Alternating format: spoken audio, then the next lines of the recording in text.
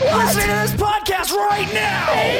Do you want to hear a fucking podcast about anything and everything? Yeah. Like movies, music, television, and more? Oh my God. Well, you've come to the right place. Yes. Subscribe to Journey into Comics Network, and you get Podcastrophe, hosted by me, Yes. Dick. Why not throw a couple bucks to the Patreon? It's your choice. Yeah. This is a Podcastrophe. That sounds so awesome. The following is a Journey into Comics Network production. To a nicer guy, it couldn't happen. I am the man of the hour, the man with the power. Diamonds are forever. He put hard times on Dusty Rhodes and his family. And what you gonna do, Andre? History beckons the Macho Man. Yeah.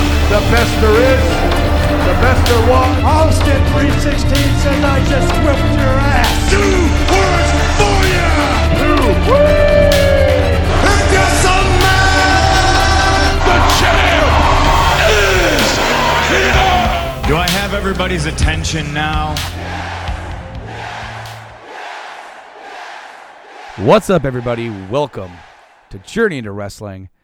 I'm one of your hosts, Brando. Joining me here today, as always, is my ever illustrious tag partner, Nate. How's it going, pal? You know, I think one word summarizes how it is going, and I think that word is glorious. It's glorious, dude. It's been... For me, it's chilly. It is. It's pretty cold in the game room. I even have a little space heater going on back here because it is cold, man. It has gotten so cold in the D for sure because I stepped out today overnight. Yeah, so as we're recording this, it's the day after Christmas, man. And yesterday I smoked some ham on the grill, and so I had some charcoal outside, and I left it out there all night. I'm like, oh man, I gotta go out there and just get that, you know. And I stepped outside for just 10 seconds. And that 10 seconds was enough for me to be able to make lemonade off my nipples. It's so cold. Whoa. That is a visual I will never lose as long as I live. Your nipples making lemonade. Very confusing. It is winter. You said that. We just had Christmas. It's Christmas time. That was a couple days ago here on the network. This is episode 8, I think. Maybe? Yeah, because episode 8 of Foodies just came out, and we're one behind them. So they get 8, and then we get 8, and then they get 9, and then we get... It's weird because I'm on both, so I get 9, and then I get 9. It's strange how that works. But anyways, Brando, today it's the end of the year for wrestling. This is our last show of 2017. Yeah, and we've chosen not to cover Clash of Champions. Because I don't really have much to say about it. It was there. It was kind of cool and a few things, but ultimately, I thought it was a very just forgettable show. AJ brought Jinder to another great match, but AJ could like wrestle a broomstick and have a great match. So there's no surprising there. Dolph won the U.S. title for whatever reason.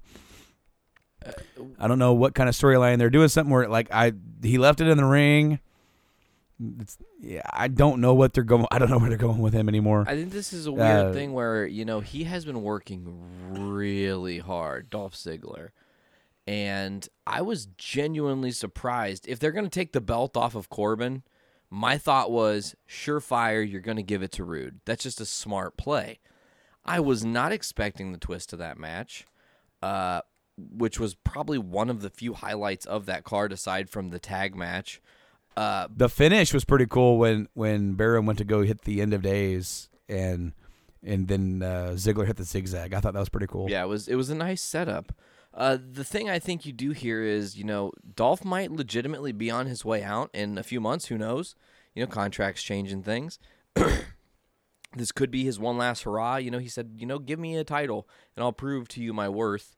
And, he's doing things that are different. He doesn't have an entrance really anymore.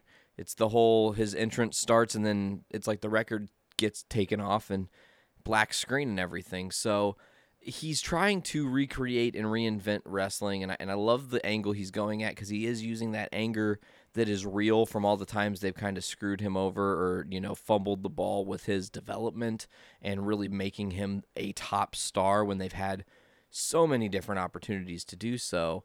I think that, him winning the U.S. title here is like last hurrah. And if that's going to be the last hurrah, now you're going to put Bobby in a position to put himself as a top star by beating Dolph and it being a changing of the guard, Do you remember when Batista went heel right before on his way out?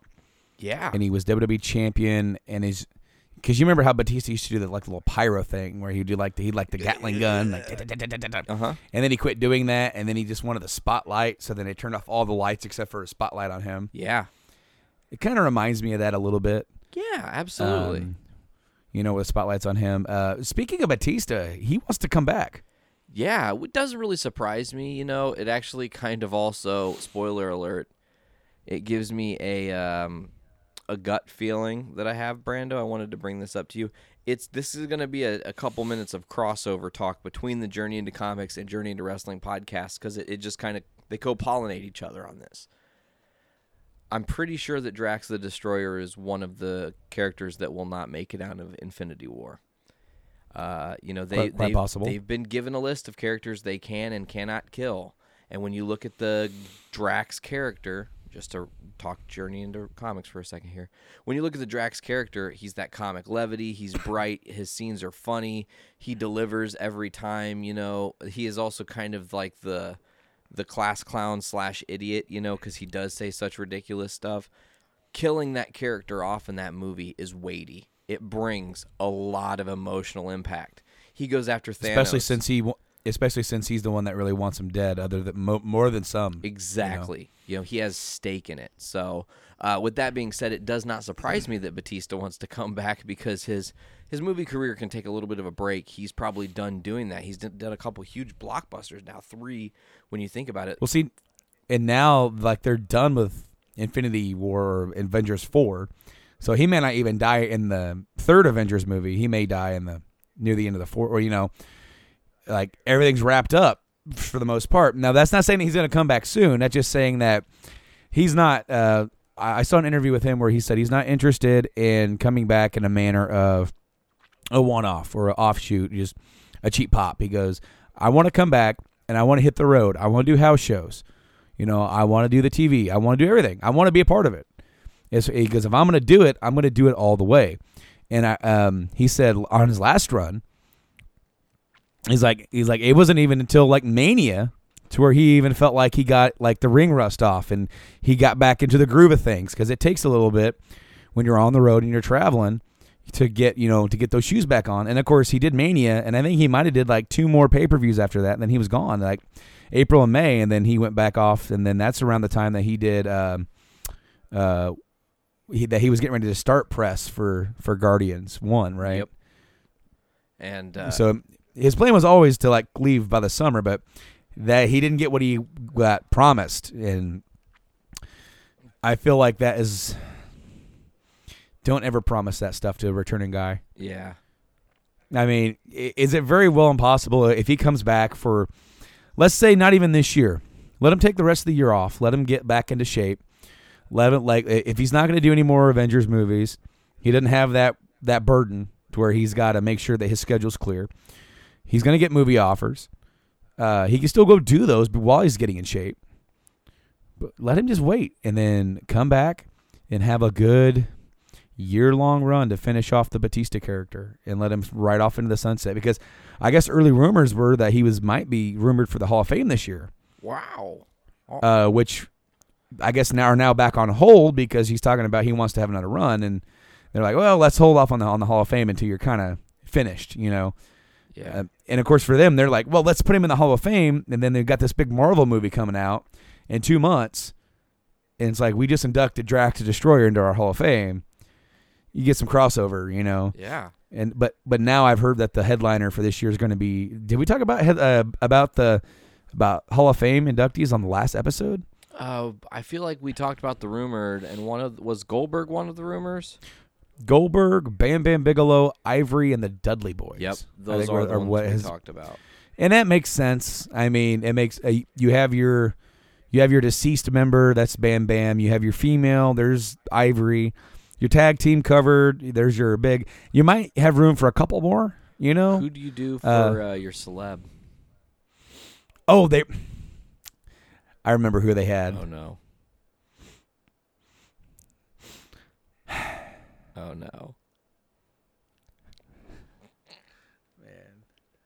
Man, this is bad. Oh shit. This is so bad. You can't even it say doesn't, it. Because it doesn't even make any goddamn sense. Like, it makes less sense than Schwarzenegger. All right.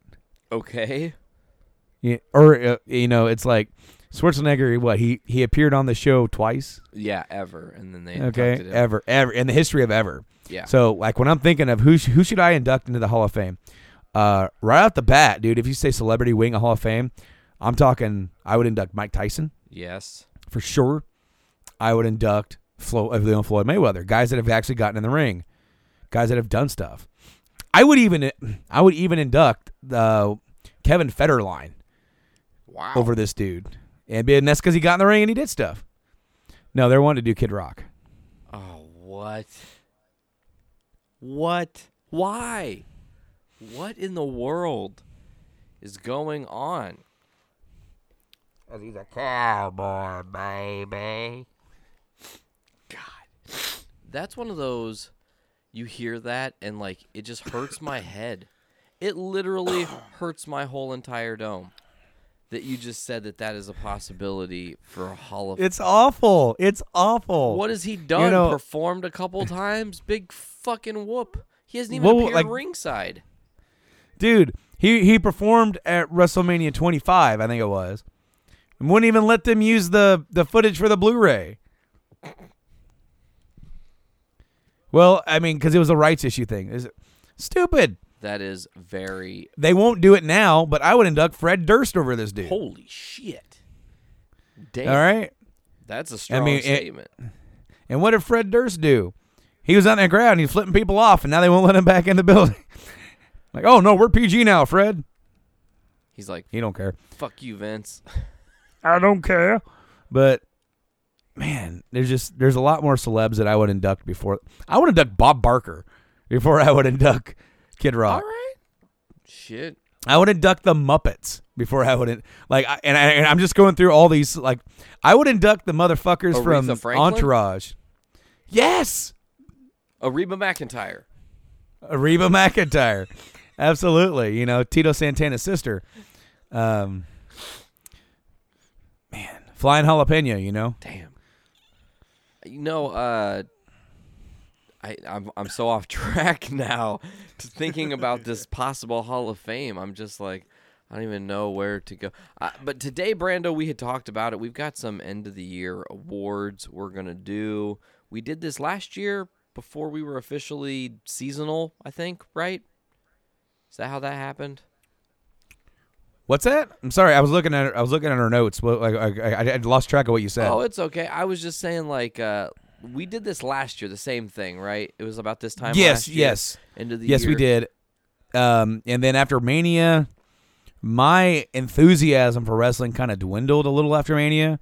And so I decided I want to kind of take a break from the show because I don't want to do a show that I'm not excited about. And I love wrestling. I'm very passionate about wrestling, but I don't ever, and I don't care if it's comics, wrestling, games, I don't ever want to do a show where I'm not giving my all and I'm just phoning it in. That's not fun. That's not fun for me, and I can't imagine that'd be fun to listen to. So, yeah, we took a break, and then when we launched the network, I was trying to think of a way, like, okay, well, we need to bring the show back. And I'm like, well, let's go ahead and make it maybe seasonal. That way, we already have, I mean, I host 2 other shows. You host 3 other shows. And so it's not that I don't want to do wrestling all the time. It's just like, well, let's give this a break every once in a while because wrestling isn't always that interesting to talk about. But we did do the awards last year. And this year, I think we have a lot of the same categories. We might have brought it down just a few, but we are going to tackle these in a certain order. Like there's a couple of them that I want to wait until we get to the last. But let's go ahead and start this year with the most shocking moment. Oh man, the most shocking moment in wrestling. Now, a lot of these nominees, guys, are going to be WWE based. I don't watch a lot of outside stuff. I see it, but I don't watch it. There's a difference. Nate follows more, and how we did this is that I gave him 2 of my picks, and I gave him the chance to pick whatever he wanted to pick. And it just kind of leveled out this year to where there wasn't a whole lot of Ring of Honor, New Japan, or Impact Wrestling, that show, yeah. Whatever that is now. Well, and the thing, Brando, too, is that I'm just getting into, like, I'm probably only like 4 or 5 months at this point into watching more of the indie stuff and following it a little more closely. So I'm still learning that whole thing and how, listen, when you level up the talent pool, if you will, and redefine what a great match is, it's like, when Kenny Omega and Okada are having 6.25 star matches or whatever, can you consider any match that, like, I don't know, some mid-card wrestler on WWE, like, they aren't even on the same scale at that point. So I'm, like, learning what it is to see indie wrestling as a new art form and how they take it. It's different. It is very different, and they definitely pull back the kind of overly dramatized storylines. It's a lot more in the just, like, having a badass wrestling match. Marty Scurll and Jay Lethal had a match at Final Battle. It was fucking amazing. It did not make my list, but it very well could have, because it was just like, they did work. Jay Lethal, I love Jay Lethal. He's great. He did the classic woo-off with Ric Flair that you could never forget. One of the best TNA moments ever. So to see him in the ring, and he is kind of a little bit more serious now, just like being honing that character and just having that drive or whatever, up against a dude from the Bullet Club. They just put on a hell of a performance. It was really great. But to move back away from the tangents, talking about shocking moments this year. Go ahead, Brando. Sorry, don't mean to interject. I just wanted to say how we're going to do this is that we have like 3 or 4 nominees in each category. And how we're going to do this is that I don't know which one Nate's going to pick, and he doesn't know which one I have picked. And if they're the same, it wins. If we are unanimous on whoever we think that they should go to, it's going to win. However, if he picks one and I pick a different one, then we're going to go to our good old trusty random name picker that we utilize for our random highlight segment. And that is going to choose the winner out of these 2, because literally, even though he and I might not agree on it, I mean, it's out of our hands at that point, because anything that is here is pretty much kind of like they kind of belong on this award, that they do belong to be here. So let's talk about the first one we have here, and that is Jinder Mahal wins the WWE title. Now, I did not see this coming at all. A little bit I did, because there was like the rumblings and the rumors that they were going to try to break into India a little bit more and expand that market. So I had heard like it could happen. I just really, like you said, was not expecting it to actually happen. Just like what, a little over a month before he won the title, he like broke Finn Balor's jaw or something in a botched spot on Raw. Like, yeah, he's in like an early match on the card, so he was just like kind of a low-level mid-event guy. He was a part of 3-man band, which is weird to think of and such. And then like for him now to be in this quote-unquote upper echelon and have held, he broke Ric Flair's title, one of Ric Flair's title reigns, I do believe, with his title reign. For length? Length, yes. Length. Ric Flair, he had 16 of them. Some of them weren't the most longest to begin with. That's true. But he kind of had like what I call like what I liken back to kind of like a JBL run, where this dude kind of comes out of not nowhere, but he's on the show and he's there and he gets a shot and then he wins, and then he goes on to carry it for a while, and they let him run with it, and he's really, in my opinion, evolved to another level of nowhere near that I ever thought he would. And no offense to him, but he really ascended, and he gave it a good run, and I don't disagree with them taking the belt off of him, but I do disagree with how they did it. Like when they already started the build up to him and Lesnar, and he called it out, and all of a sudden AJ's like, mine, and then he goes off because AJ's a better match for Lesnar. I wish they would have found a better way to do it because it just doesn't make any damn sense. And then they go over to India, cancel all the shows but one, and he wrestles Triple H. And then he's the heel in the match, and then he loses. Like, the fans are more for Triple H than they were for him. It was very bizarre. So, but it was a shocker. It literally, like, came out of nowhere. Just like an RKO or a Diamond Cutter. Ooh, I like what you did here. Next one on the list, the Hardys return. I want to kind of say one thing about this shocking moment because there had been teasings, possibility, they might return. They were booked in the area that WrestleMania was happening in. There's all this, personal conjecture of what people want to see happen. Well, they were defending the Ring of Honor tag titles that Saturday night in a ladder match. Yeah, crazy. And so doing it like they do, going full bore as the Hardys do, And I want to say in that month they had the TNA tag titles, ROH Ring of Honor tag titles, and then they returned at WrestleMania the next night and won the Raw tag team titles in a ladder match, and they were a surprise team announcement. And it was cool because yes, we'd all heard the rumors, they're probably going to be coming in. And the conjecture was the night after Mania. Yeah. And then it was like, maybe it'll be then. Maybe it'll be shortly after. Maybe they'll let it go a little bit. Maybe they'll let them rest up before they actually get back on the road. And no, they went and they dropped the Ring of Honor tag titles on Saturday night. We went back to the room, rested up that night, got up the next day, hung out, and long enough to just go straight to the venue. They weren't at the wrestling venue because they were at the Orange Bowl. For Mania this past year, they got there and didn't they weren't hanging around backstage hours before the show. They showed up either in their gear or they got in their gear and they walked out. Yeah, they kept him hidden in a trailer or something, right? It was something like that, but it was an awesome because they definitely got the pop of the night. And then of course Matt still had the broken streak in his hair, and he was doing the kind of the mannerisms of broken. And he had all those fans doing the delete chants. Oh man, it was amazing. They were so over in that moment. It was incredible. One thing I will remember about WrestleMania, Sarah pretty well. And when we were watching WrestleMania this year,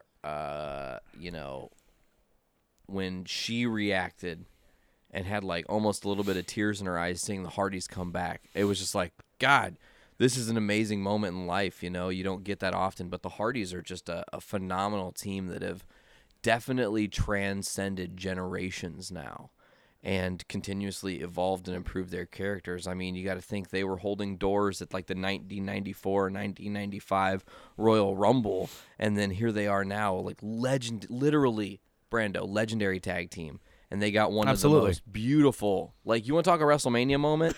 And the Hardys have had a fuck ton of WrestleMania moments, but that's their moment, bro. That defined them. Yeah, absolutely. Well, for them to come back to the major league company after however many years and get the reaction that they got. What was it, 7 years? It's close to, yeah, because I want to say they wrestled each other at WrestleMania 25. Yeah, Hardy versus Hardy. And then it was shortly after that they went off and took off because Jeff went first and had his run at TNA, and then Matt. They both kind of had their own little struggles. Jeff had that worst match in wrestling history, modern history, anyway, with Sting. And then Matt was going through his problems too. He was going through he was trying to find himself and going through some issues, and things that come out brighter on the other side. Speaking of last night, Woken Matt kind of attacked Bray Wyatt on Monday Night Raw. That was awesome. Bray came out in Chicago on Christmas, with the lights. As soon as the lights hit in the arena, broke it. Well, Woken Matt Hardy was out there to attack him and then have a really really bizarre / hilarious promo. Yeah, he's so. I can't wait for Jeff to come back into this and. Oh man, this is a slow burn feud that Bray Wyatt desperately needed and perfectly fits with what Matt can do. Like this is Absolutely. and this is it's crazy. That had been teased on Twitter back when Matt was still in the TNA and Bray was in the WWE. And Mr. McMahon. Yes, And the Vince McMahon. And Bray said, "You know where to find us." Well, they sure as shit did find him, and here it is. So yeah, the Hardys return, badass moment, absolutely. You want the next one, or should I take the next one, or? Well, this is one of your picks, but this is Joe takes Lesnar to the limit. Now, this was that Great Balls of Fire. Yeah. One of the worst pay-per-view names ever picked for any pay-per-view in the history of ever. Actually, still a pay-per-view name. They still decided to use it for that one event. So hold on, is it on the calendar for next year? No, but I'm just saying they didn't retroactively go back and edit it to be something totally different. Do you remember when it was Great American Bash for like 4 years, and then they changed it to just The Bash? The Bash, yes. So what if this one is going to just be The Balls? Or Great Balls, or Great Fire. The event is just called WWE of Fire. Of Fire. People would be like, what the shit? They'd still totally buy in, though. They could name their pay-per-view horse shit, and people would still get behind it, Dude, a lot of people were upset about this match, and I thought it was a pretty darn good match. It's exactly kind of what I wanted it to be. Just a rough and tough two guys in there going fisticuffs, going at it. I think some people thought it was going to be a little bit more over the top, but it wasn't. It was like this ground and pound kind of fight with the suplexes and everything. And a lot of people were upset that Lesnar defeated Joe with just one F5. And here's the thing, though. They've done that every time. Because that was Lesnar's first match after Goldberg. And didn't he beat Goldberg with just one F5? Yep. So they're building it up to where that move is going to be the end. So that way when Roman kicks out of it, no one's kicked out of the F5 in about a year and a half. Oh, my God, I can't believe it. That's why they're doing it, guys. It beat Joe. It beat Braun. It beat so many people. It beat AJ. It beat Goldberg. It's going to beat Kane or whatever. Braun, It's going to ends up being Kane to take the pin there because that way you protect Braun. Yeah, but I mean, they're doing it for a reason. I thought it was a damn good match, and there was a part of me that wanted to see the unpredictable. I want to see Joe win that big title in WWE. I do. I'm a big fan of Joe. I've got my autographed picture with Joe and AJ Styles from TNA 2008. I was there. Still, yeah, dude. Like we didn't even plan on seeing each other there, and we were there. But I got that. I still got that up. I've been a huge fan of Joe since Ring of Honor. I want to see him get his because AJ has come in and he's now had 2 world titles under his belt. Joe still hasn't had any other than the NXT title. And honestly, if they're going to have Roman feud with Joe, it makes total sense to me if they want Roman to go up against Brock Lesnar, give the belt to Joe, let him have the IC belt, and let him run with that for a little bit until it's time. And then either you can have whatever. I just think Joe needs to be on that top tier, and he's been kind of dancing along the edge. He's had his shots, It's not like they're just pushing him down to the mid card to do nothing. They are doing stuff with Joe, and he's in a feud right now with the top guy, who they feel is the top guy on the entire company. So that is a good place to be. It's just that they're Universal champ. He's not around, and. I mean, so there you go. I mean, you have to rely on Roman Reigns and these guys when your guy's not around. So anyway, the last one. Do you want to go ahead and take this one, Nate? Yeah. So I just added this one to the list because it was a moment that I genuinely wasn't. I agree. I wasn't expecting it at all. This was at Hell in a Cell pay-per-view. Last month, I think it was, or a couple weeks ago at this point. I think it was in October. It wasn't. It was. Yeah, it's been a little bit. So it was because it's been a few months. It was Sammy versus Shane, or God damn it, Kevin Owens versus Shane. Hell in a Cell. Hell in a Cell, and it was a great match. We saw what looked like was going to be Shane doing the same move he did to Taker at WrestleMania 32, the elbow drop off the top of the cell. He went for it, and I was sure as shit like, oh, this is the end of the match. Shane's got this. But then, like, at the first replay, I was like, wow, they just had KO roll out of the way. That's kind of crazy, like, actually brilliant. And then it wasn't until the second camera angle showing Sammy like jump out and pull him that I was like, holy shit, I actually wasn't expecting this turn. Sammy, and it was like the most well-timed turn. Sammy had been turning his wheels. He was like the most lovable loser on the roster, doing everything he can to get over and being over, and then still just not getting any opportunities. So they said, here, we're going to pair you up with your buddy KO. You guys had great matches together, but now you can have a great partnership together and really create an interesting story, and that's what they've done with this. So this is one of those moments, while it's small, I feel like it's going to have a long-term payoff, and we'll be talking about this for a long time. Hell yeah. So now we have the 4. Yes, sir. So now we got to pick, Nate. My pick Sure. is Jinder wins the title. What is yours? My pick was the Hardys' return. Hardy's return. So now it's down to between those two. So we're going to go to our trusty random name picker. Ooh, I can't wait to see what went, because these are both great moments. No one loses in this pick right now. We both win because. Okay, go. Sure, tell me. here we are, dude. I wrote down Jinder and I wrote down Hardy's. Now, how this works, it's on miniwebtool.com/random name picker. So, I mean, this is legit. We don't know this. How we pick our random highlights.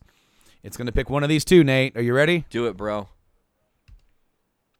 And the winner for the most shocking moment of the year is the return of the Hardys. Wow. Okay. I would have. I mean, that's cool. It was like I said, a very great moment. I think I kind of elaborated on why I loved it so much. It just hit a lot of different chords. Definitely a defining moment for their careers. It's a well-deserved award from our tiny little podcast to the Giant Hardys. Giant Hardys. So we're just going to go and segue right into the best debut / return. And how this works, guys, is that we either consider debut to NXT or debut to main roster. Because they're, when you're getting called up, it is sort of kind of a re-debut because not everybody follows NXT. So not everybody is going to be overly familiar with the NXT guys. But then I decided to bundle in return as well because we had a couple of big returns.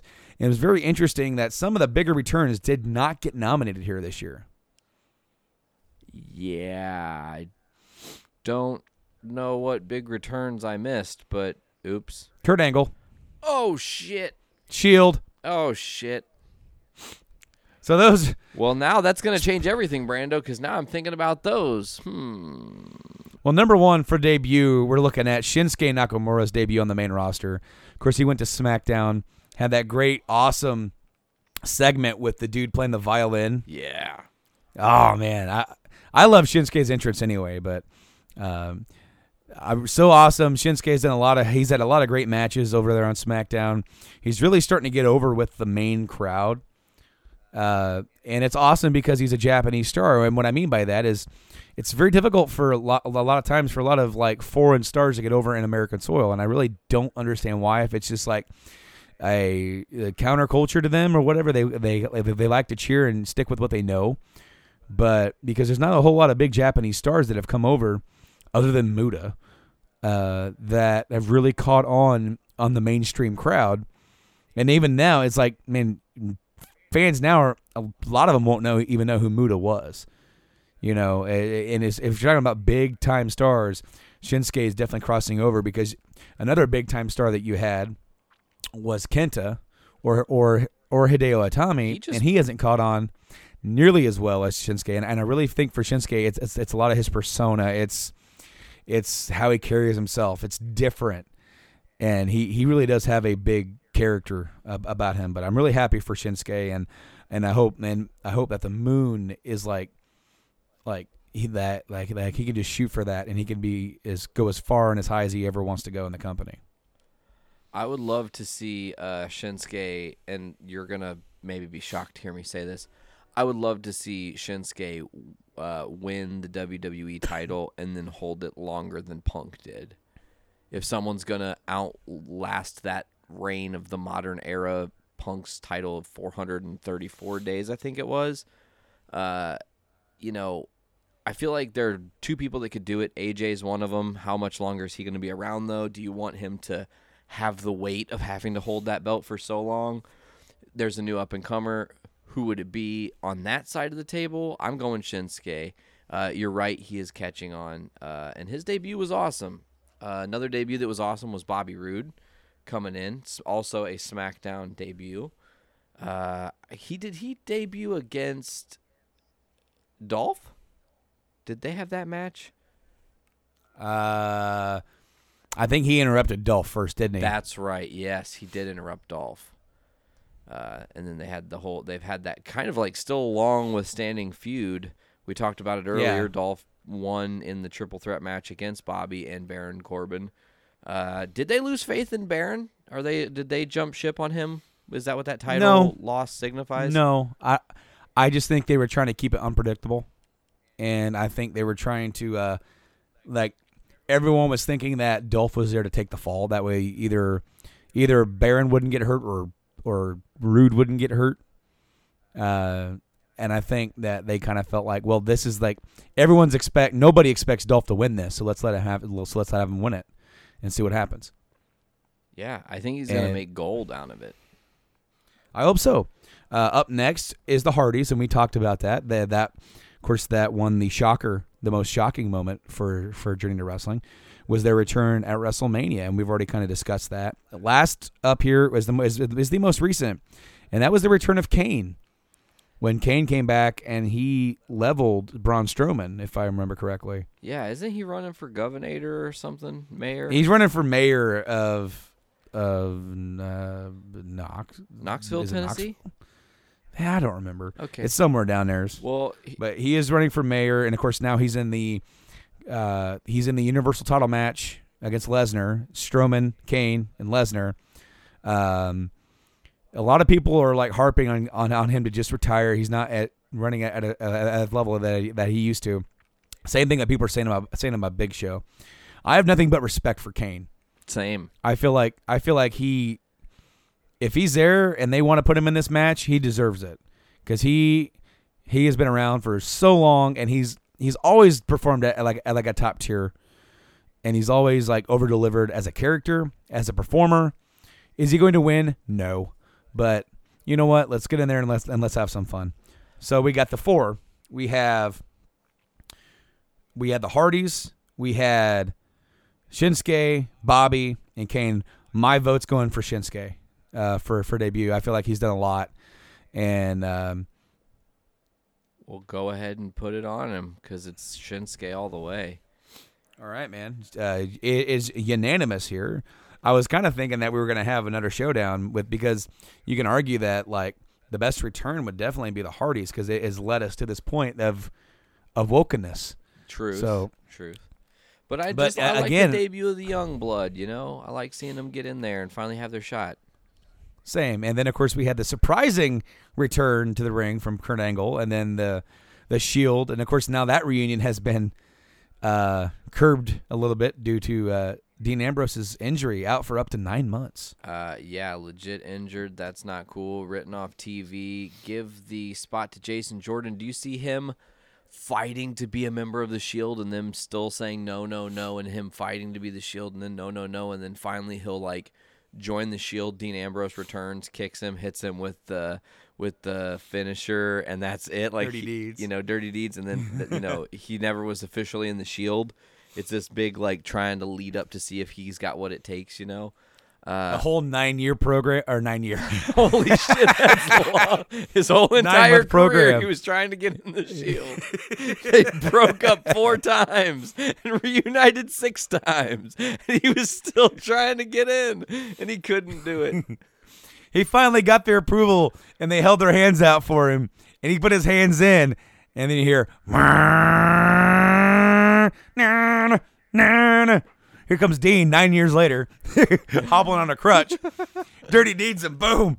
And Seth and Roman are looking at each other like, what? And then he puts his fist there. Oh, well, we're back. He never really got it. Except for it's old man Ambrose now. He's gray and balding. Again, Roman Reigns is a 34-time WWE World Champion. He's still not over.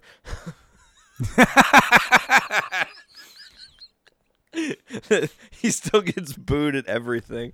That's funny to me. So the next up, we have Most Improved, and the first nominee is Braun Strowman. God, you could almost single-handedly just hand that to him. I said this a couple weeks ago on this show. He debuted in the Wyatt family, and I could give two shits about Braun Strowman. He was just the black sheep is how they introduced him. And then he drafted to Raw. They split up the Wyatt family in the draft or whatever. And then he just took off. And the stuff between him and Roman this past year, holy hot shit, Batman. Like, I'm not done with you. God, he flipped over an ambulance, and the fucking they had an ambulance match at I can't remember what the pay-per-view was that they had that ambulance match. Was that at Great Balls? Was it an ambulance at Great Balls, or was it just a regular match at Great Balls? No, I want to say that was the match. It was. Because it was at WWE The Balls that they had The ball. that they had the ambulance match. Because then Roman, he ended up like backing the ambulance up really fast into this tractor trailer, and they had this big, long segment trying to get Strowman out of the ambulance. And then when he got out of the ambulance, he just stumbled off. Yeah, they've just made Braun literally. I mean, his tag is a monster among men. They have done that. He is the monster of that locker room. He has, God, we can't even forget Braun Strowman, Big Show, collapsing ring, amazing moment. Braun Strowman, Kane, choke slam through the ring or body power slam through the ring. I thought he choke slammed him through the ring, but then you also had Braun and Big Show. He threw Big Show through the cage. Yes. Oh my God, that was ridiculous. The one side of the cage just broke, and he was just, and that's a hard bump for a 460-pound Big Show to take. And then you had King Kong Show, because he looks like King Kong Bundy with no hair, damn it. He does, yeah. It looks so weird. But, yeah, Strowman, definitely a high contender for this category for me as well. Also, here is Jinder Mahal. We already talked about how much he's improved from going all the way back to the three-man band era and being that character and then leaving and then coming back, kind of being not really doing a whole lot, but then all of a sudden thrusted in this position. And now he's one of the, top heels on SmackDown. And whoever would have thought that, dude? I think he's improved in ring and on the mic a lot. I think that another thing about Jinder is he didn't come back to much fanfare. It's not like his return was heralded, oh, soon returning, Jinder Mahal. Everyone's so excited that there's this They didn't do that. He just showed up mid-card, if that, Hey, what's up, guys? So How's I'm it here, going? I'm back and jacked, and it looks like I've been using. I'm sorry, I'm not trying to be shitty to him, but he really should see a dermatologist if he's not doing steroids, because it's bad, bro. It's like I think about him taking bumps and I just go, oh, the mat is gross. Oh, it's bad. Yeah, they're just. It's like it's almost as gross as having all those ass pimples on Rikishi's butt pop all over your face. Or Gene Snitsky. Oh, it's not my fault. And then didn't he dye his teeth brown for that one run? Oh yeah, they didn't tell him to, and he totally chose to. He just kept browning his teeth. What the? Just to be nastier and nastier. Yeah. But back to Most Improved, female contender on the list. Got to talk about her. Completely not nasty. In fact, kind of hot. Alexa Bliss. Kind of hot. She's hot. Damn. Dude, she hot as hell. Sorry to be like that, but for real, folks. I'll tell you what, dude. I am totally. I am never complaining when she's on TV. I feel like she's a good worker. I feel like she's really good on the mic, dude. She's ever since she got when she got called up to the main roster, I thought maybe it was a little too soon, but she has completely turned me around. She Oh, well, that almost sounded dirty. I was just saying, but she. I feel what you're saying. But like she really did though. I mean, when she rose up to being the SmackDown Women's Champion, and then she defended that at Mania, and now she's like on top on Raw. It's a spot that she deserves to be in, without a doubt. Dude, she won the Women's SmackDown title and the Raw SmackDown title in a short amount of time. It's incredible. I mean, she did it before Charlotte did it. You know, Charlotte's the only other one on the roster that's held them both, I think, at this point. I think so, yeah. So that's an incredible accomplishment. And Alexa Bliss, you know, coming up from NXT, she was doing good work and stuff. I didn't really have a lot of confidence that she would do well on the main roster. And then, man, she proved me right the fuck wrong. And I couldn't be more happy. I think she's done great this past year, for sure. Lastly is Sami Zayn. Of course, we're going to be talking about the big heel turn and the difference in character for Sami. And it really has it's showing him more character than he's really shown since he's been there. And so him with Owens, them with the whole yep movement, that's been really entertaining for me. I cannot wait to see more of this, and I really do hope our little thing comes true where Owens kind of uses him to get back in that title picture, and Owens wins the WWE title. And there's Sami. He's happy for his buddy, but now because of that, he's not going to Mania. But Sami Zayn, the most improved. When you think about a year ago, as you said, he was just kind of spinning his tires. He was just sort of this lovable loser, and they were kind of playing that role with him. He wasn't getting any wins. And then you know, he ends up tagging up with his old partner, and I felt like the storyline worked. And I love the promo that they did with him saying, you know, Kevin, you were right. You know, after everything, you were right, and I really enjoyed that aspect of his turn to help explain it. Yeah, Sami, you know, like I said, he was a lovable loser, and now he's got some weight, and there's a lot of possibilities with his character. Let's go ahead and I'm going to say most improved. I'm going to give it to Braun. I really genuinely do believe he is very deserving of that title, most improved. He is leaps and bounds where he was a year ago. I agree. Ward goes to Braun Strowman. Oh, well, that was easy. 2 unanimouses in a row, Brando. That's great news. I know. We might be a bit divided here, though. Uh-oh. The next one we're going to do is Match of the Year.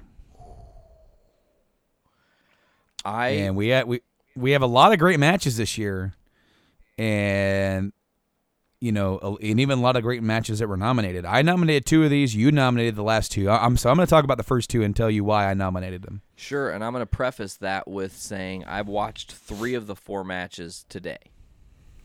All right. I have not. I'm just saying they're really fresh for me, so. Okay.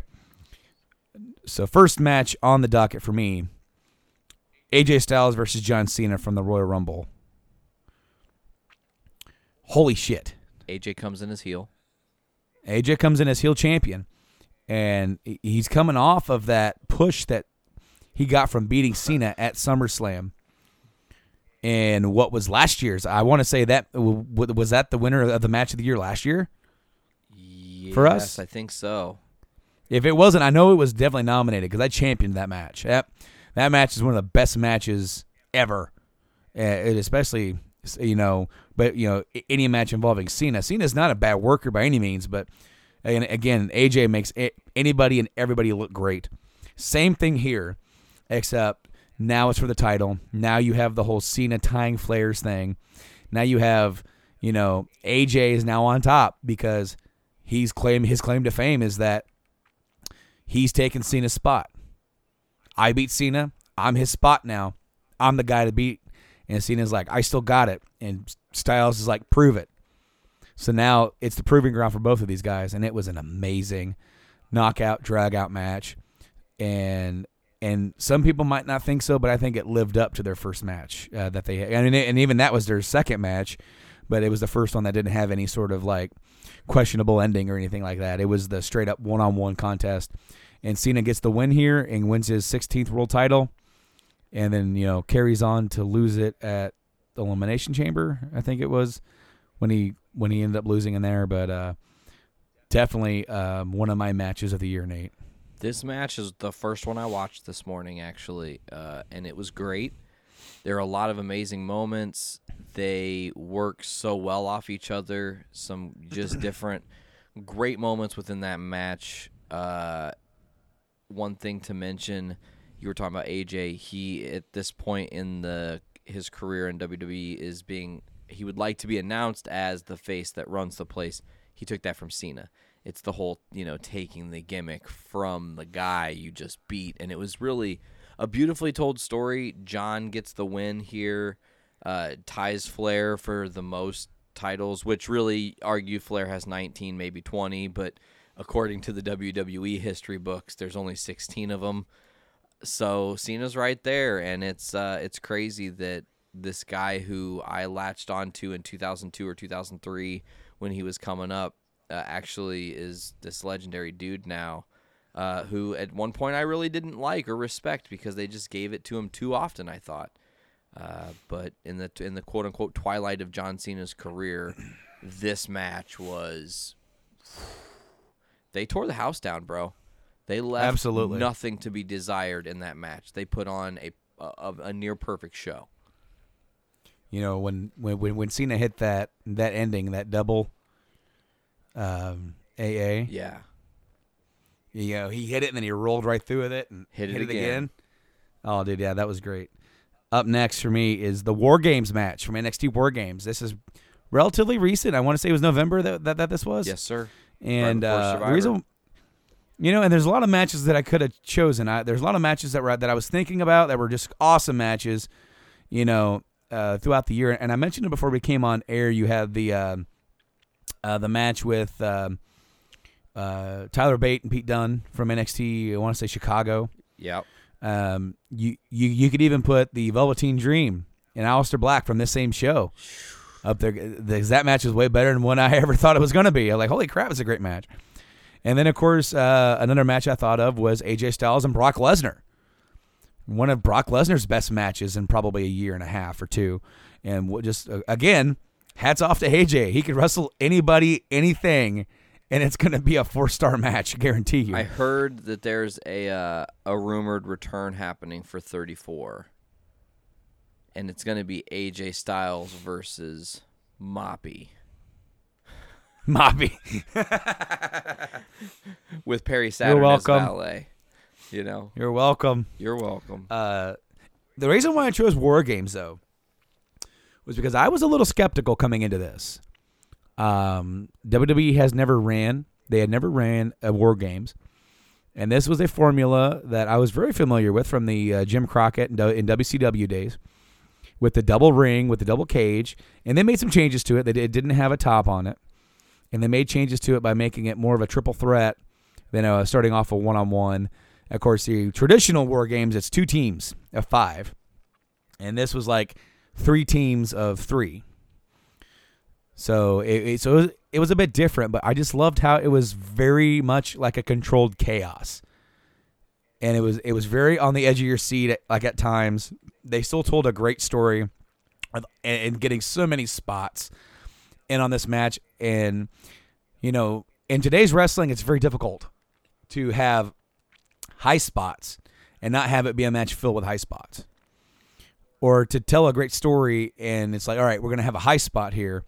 But what high spots haven't there already been? How can we come up with something new and unique? What was a high spot in '85 today is a DDT. Yeah. So it's like it's very difficult. Very difficult. That's great. Holy shit. Oh, that's perfect because the DDT is not at all a high spot whatsoever. It's like the lowest of low spots. But like back in the day, that was it. You're not kicking out of a fucking DDT. I guess that's true. And then nowadays, like everybody and their brother has a different like Rey Mysterio has like this spin around, jumping off the top rope, grab you, head to the mat. Oh my God, that's the end. 1, 2, kick out. Oh, 37th close near fall. It's very difficult nowadays to find that mix, and I thought this match did a great job of that. And I felt like when I was thinking of if I'm going to nominate 2 matches for the year, when my brain instantly went to the Cena Styles match from the beginning of the year, even though we've had a lot of great matches since then. I'm like, all right, I did that, and I could easily pick. I was thinking Dunn and Bate, but I'm like, that's a different. That's similar but different. But I'm like, but if I'm gonna pick something completely different, I'm like, it's got to be War Games because I thoroughly enjoyed that match. It was a great match. There were some amazing spots. Not Killian Dane, but Alexander. I can't think of his last name. He's the other guy, the big guy in Sanity. He took that crazy bump through the tables and smashed his head. And you had Adam Cole off the top of the cages. There were so many different great moments here. I love the bumps that are taken in between the rings because they put the diamond plate grating. There's a moment where Adam Cole was sitting between the two rings up top on like the top rope section of that part of the cage, and there's just like there's so many different great moments. You start with the three singles stars with Roderick, Adam Cole, and Eric Young being in the ring against each other to start, and it just they did tell a phenomenal story. A lot of amazing moments in that match, of course. Adam Cole and the Undisputed Era picking up the win, which was shocking. That was a shocking finish to that match because you didn't really know how it was going to end up, but well executed. It makes me excited for other gimmicky matches. Will we get a World War III? Who knows? I severely doubt that. Yeah, that was like the biggest shit show WCW ever came up with. Dude, it's so the difficult. Royal Rumble has got 30 guys. Fuck you. We got 60 guys. And one of them is El Dandy. And one of them is the cameraman. Well, and I hated it because, like, how they would show it to you, they would show, like, the split screen with, like, tiny little screens, and you can't see what the hell's going on. Oh, not at all. It was horrible. Horrible. Imagine being the announcers, like, which one? And Luger over there in the corner. And, actually, it looks like Luger's been eliminated. He might have been eliminated 5 minutes ago. We're not sure. El Dandy with the win. What is going on here? No, wait, never mind. We still have guys in the other rings. Exactly. So, yeah, there's that one. Next on the list for match of the year. All right, so if L is like does that mean his name is the Dandy?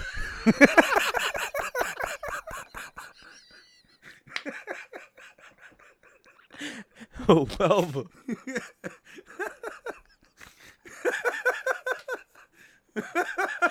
I think we got the episode title. The Dandy.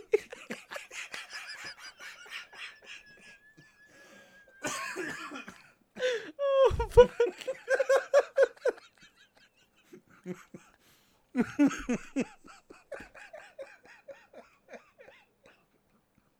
I don't know why you called him the Dandy.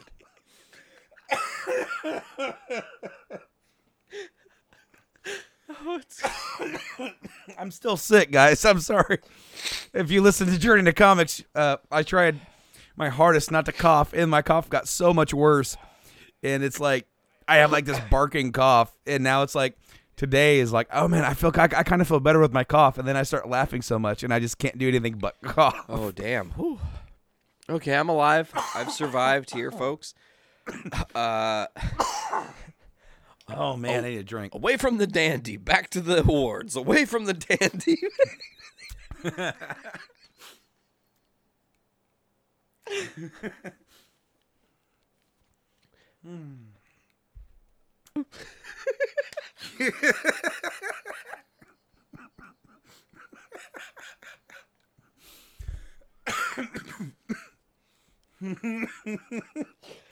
Nate just keeps cracking me up because every time he's like, "Okay, I got this," and then the Dandy keeps creeping back into his head.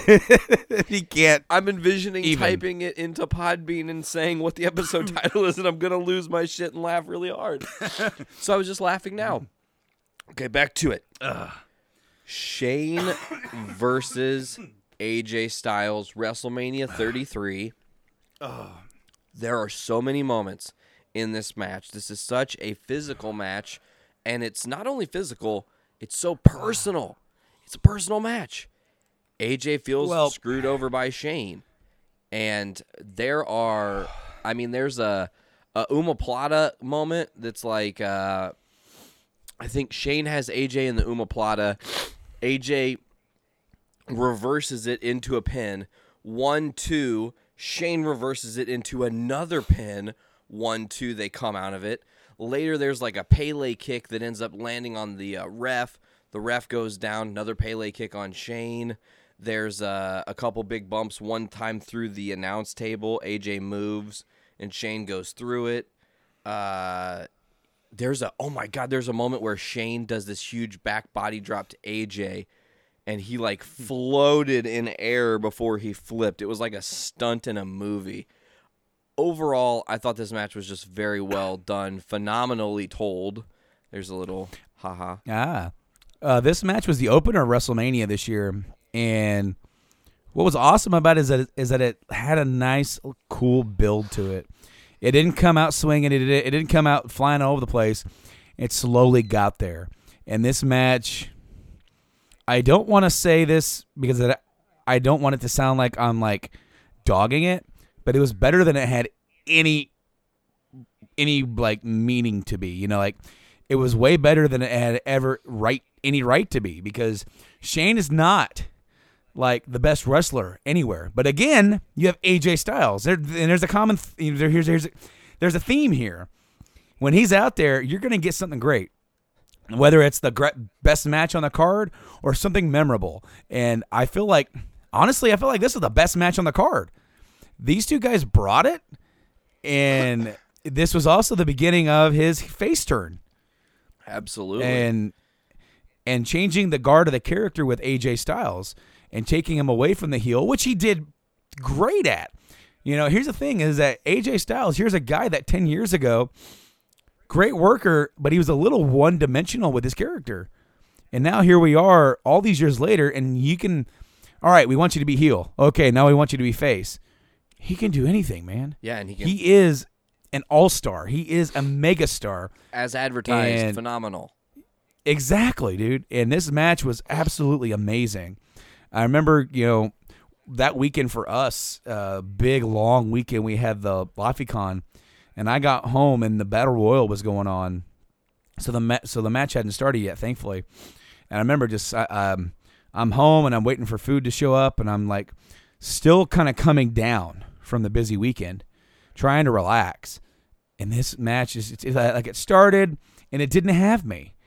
And then it slowly, as I said, the build, and it built, and it built. And by the end of that match, it was amazing. I loved it. You got to think that Shane did the corner to corner with the garbage can. AJ wins with a phenomenal forearm at the end of the night. Very, very, very good match here. Now, I put this on last minute, but the Lesnar-Joe match at Great Balls of Fire, we already talked about it a little bit, was really great because Joe was the aggressor for 97.5% of the match. And there was just a little blimp of this Lesnar that's still a monster. And it does tell an interesting story because it's like Joe did everything. He literally took him to the limit, hit him with all kinds of moves, threw him into the tables, threw him into the corner, hit him with all these different moves. And Lesnar then just, boom, hits him with the pop-up F5, match over.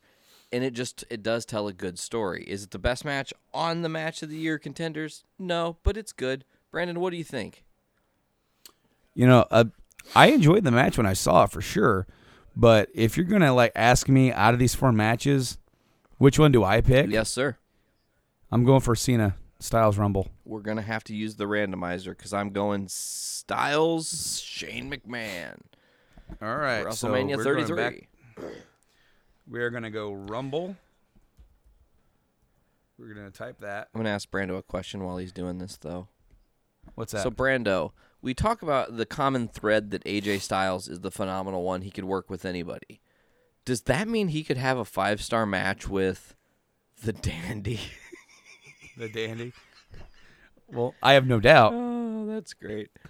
Now just imagine, like, if AJ Styles versus Okada versus Omega in Japan, how many stars that gets?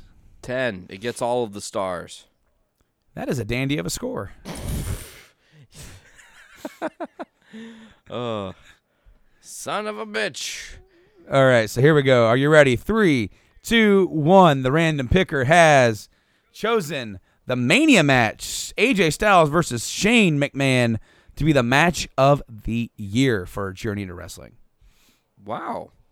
Okay. Both are worthy of the title, and both AJ Styles. Hey, man, there you go with the whole theme of same thing. So now, you know what? We're gonna go to Tag Team of the Year because I feel like we can have some pretty cool conversations here. My first pick here, was The Bar.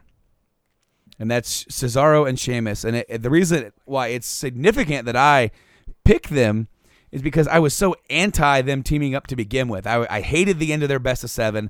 I hated the fact that they were teaming up. I thought this is derailing Cesaro in an era where he could really shine as a single star. But instead, we've got what I consider to be like a Hollywood Blonde situation, where you had Stunning Steve Austin and you had Flying Brian Pillman, were put together as a tag team. Why? They don't know. Their purpose was never to get over. It was never to become the best or the biggest tag team on the roster. Their role was to put other people over. And what we have here is a team that have truly become a team. You know, the Blondes, they ended up getting their own look, their own style, their own little catchphrases, their own little monikers, the whole highlight, like the film and the reel. And then now with the Bar, they have the matching outfits and the kilts, and they have their own little like hand symbols. They do like the fusion ha thing, and they have their own gimmick about them. And the only thing that I don't like is that they don't have the Bar music. They don't have they do the whole Cesaro thing first, and it works, I guess. But then they just have Sheamus's music at the end, and I feel like they should really embrace it and do something where, and instead of Sheamus walking out, and then the Sheamus thing, and then they're like that. I think the whole thing should come up when they're both like that on the stage, almost like the Jericho thing, and then have it go around anyway. But they have really stepped up. They become, in my opinion, the best team in the entire company. Ooh, that's arguable. On the mic, in the ring, their work. They are. What's awesome here is that I really feel like both of these guys, they're not looking at this as a thing that, I'm just going to do this for a while until I have my next singles push.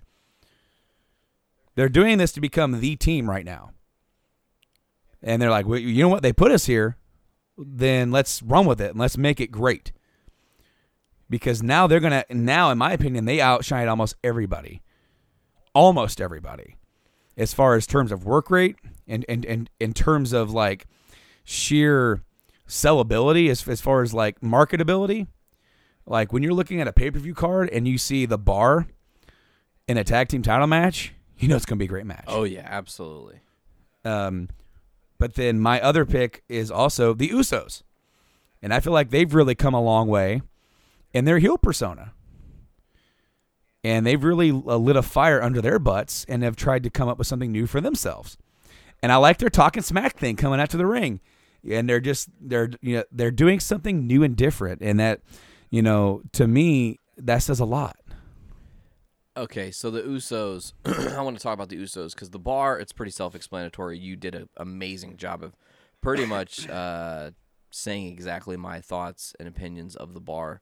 Phenomenal team, they weren't necessarily supposed to work out so well together, but they're doing great things. I think that they are a premier tag team that has definitely created a new path for themselves. When this team eventually at some point breaks up and they go about their own business, they're megastars coming out of this thing. Mm-hmm. I mean, of course, because at that point it will have helped both of them, Exactly. But then back to the Usos, I think if we're just debating and discussing here, the Usos have, in my opinion, way better mic skills. And their work rate is top-notch, just like the Bar. Recently, the Usos did the 12 Days of Christmas. Day 1, lockdown. Day 2, lockdown. Day 3, lockdown. And so on and so on and so on, because they're not going to lose the tag titles, and they didn't at Clash. They are really, I mean, we're at a point, Brando, where we're in dangerous territory again, because there's a lot of great things happening. There's a lot of great teams. But I feel like I want to see the Usos and the Bar have a feud, a long-term feud. And we're not getting that right now. We have to wait for a possible superstar shakeup, and then of course that always leads to fumbling and breaking up a team for some stupid-ass reason sometimes. Well, they wrestled at Survivor Series, and it was a great match. It was a phenomenal match. It was one of the best on the card. And that's why I want more. I want more. More. That's what I want, is more. So, what do we got next for the Tag Team of the Year? I put Breezango not necessarily because they are the greatest wrestling tag team, but they have done an amazing job elevating their characters and elevating their story to make them not only popular, but relevant and something that people are anticipating to see. The Fashion Files is really a cool thing because they are parodying other things and telling their own weird, wacky narrative that really has no end or no point. It's like week to week, they just go, what do we do next? Okay, let's do this. And then it's given the Ascension room to grow on their character. This is character growth and development. You don't always have to do that in the ring. You can do it backstage. I do like Breezango. Obviously, if we're talking tag teams of the year, how can we not discuss the Hardys? They returned. They won the tag titles. Of course, Jeff is now injured. We've got a woken Matt Hardy, but for a short, glimmering moment, the Hardys were the rulers of the tag team world in the WWE. And that's why maybe I wouldn't pick them, is that, they kind of got derailed a little bit. True. So I feel like they didn't have as good of a year as they could have had. But in that wake, especially on the Raw side, it let the Bar really shine through. And of course, they had that big feud with Ambrose and Rollins, who in their right, they're a better team than I ever thought they would be, in the ring as well. Yeah, Ambrose and Rollins could easily be on this list for Tag Team of the Year, but I don't know. But Brando, what are you thinking on this? Who are you putting at the forefront here? I think it's no question. It's the Bar. You know what? I'm gonna agree. I do really enjoy the Bar. They've worked really hard. They've had three times they've been tag champs? 2.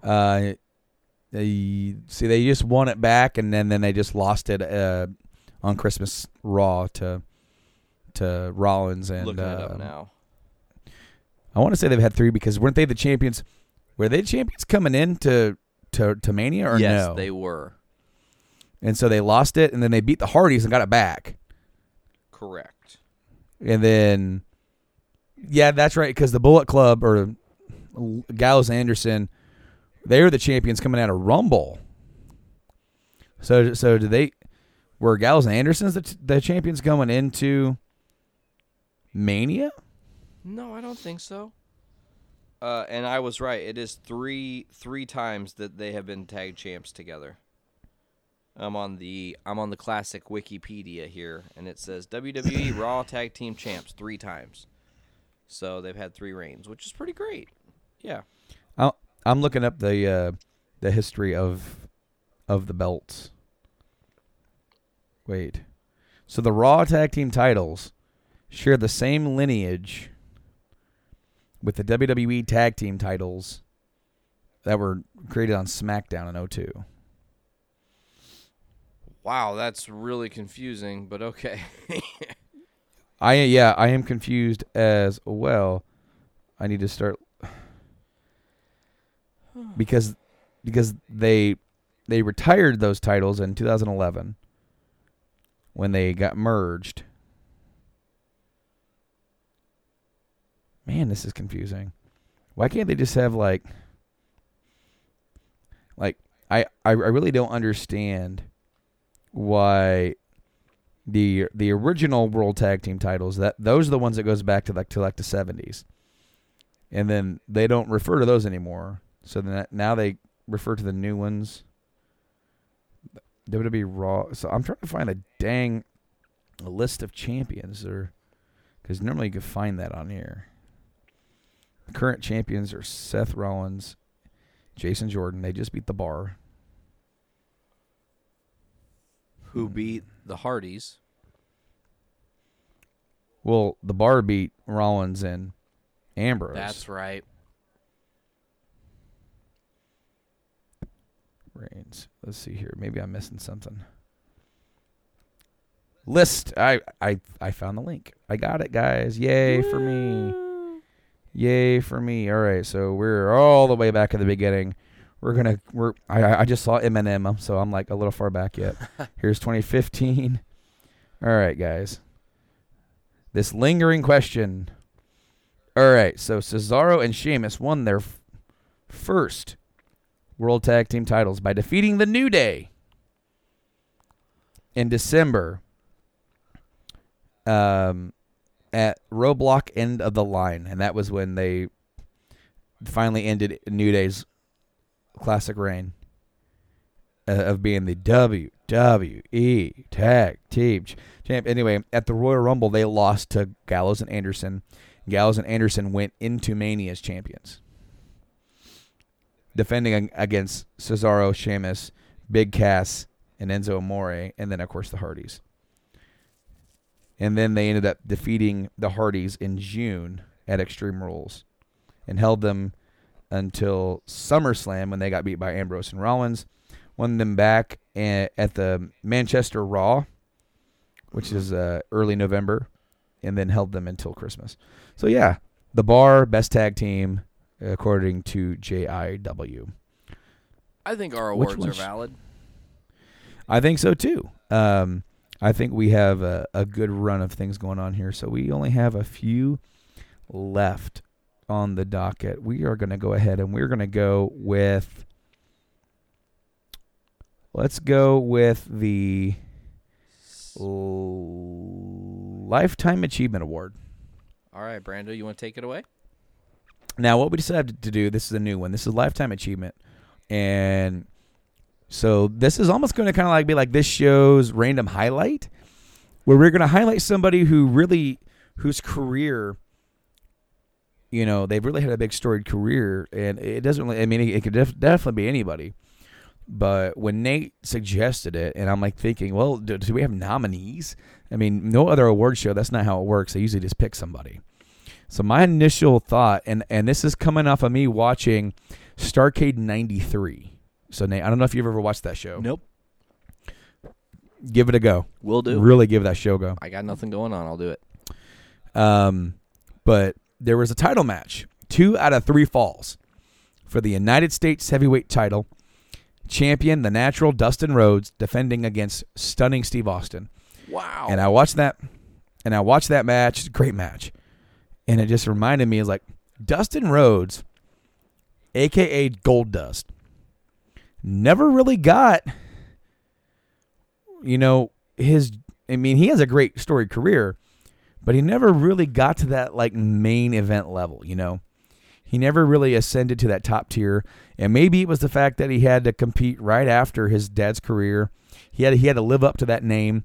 I feel like Dustin's a great worker, but I definitely wanted to highlight him here because think about when Dustin started, like, late 80s, early 90s, and he was, well, they call him the Natural as can be.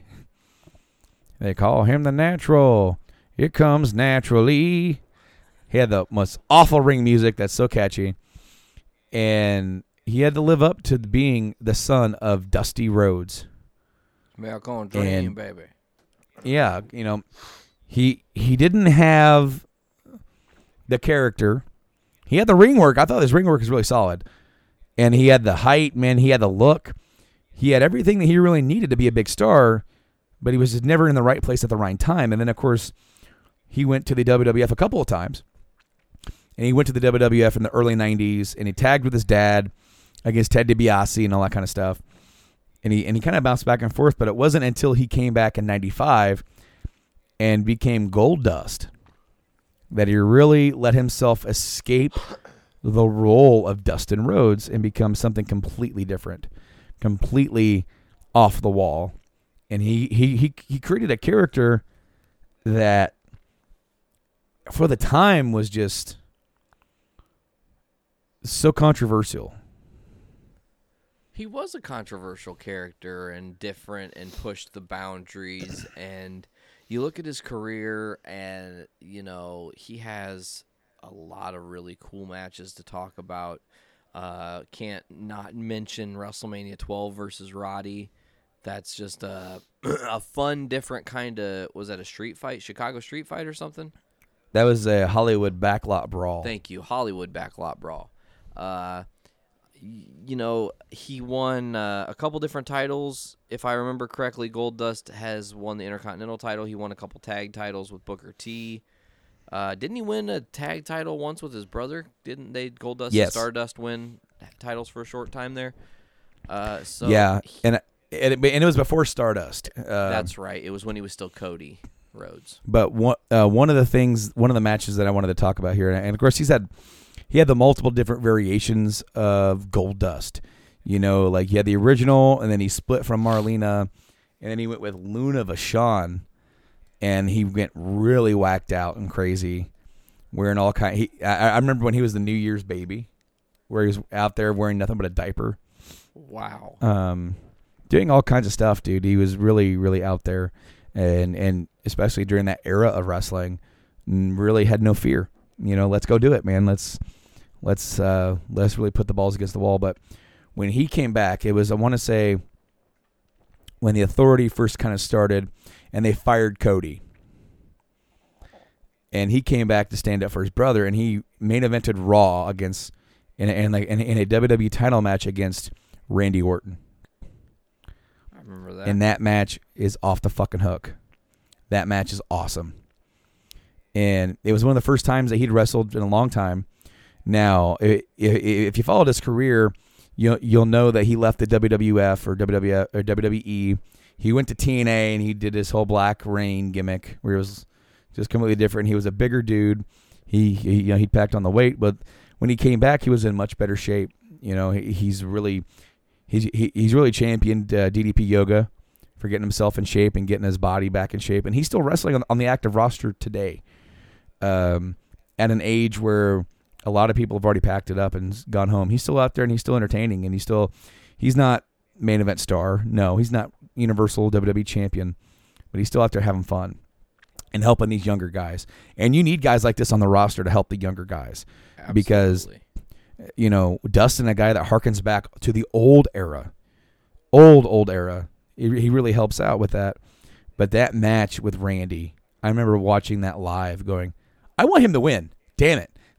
I'm like, this ain't going to happen. He's never going to win. But he's just putting it all out there, man.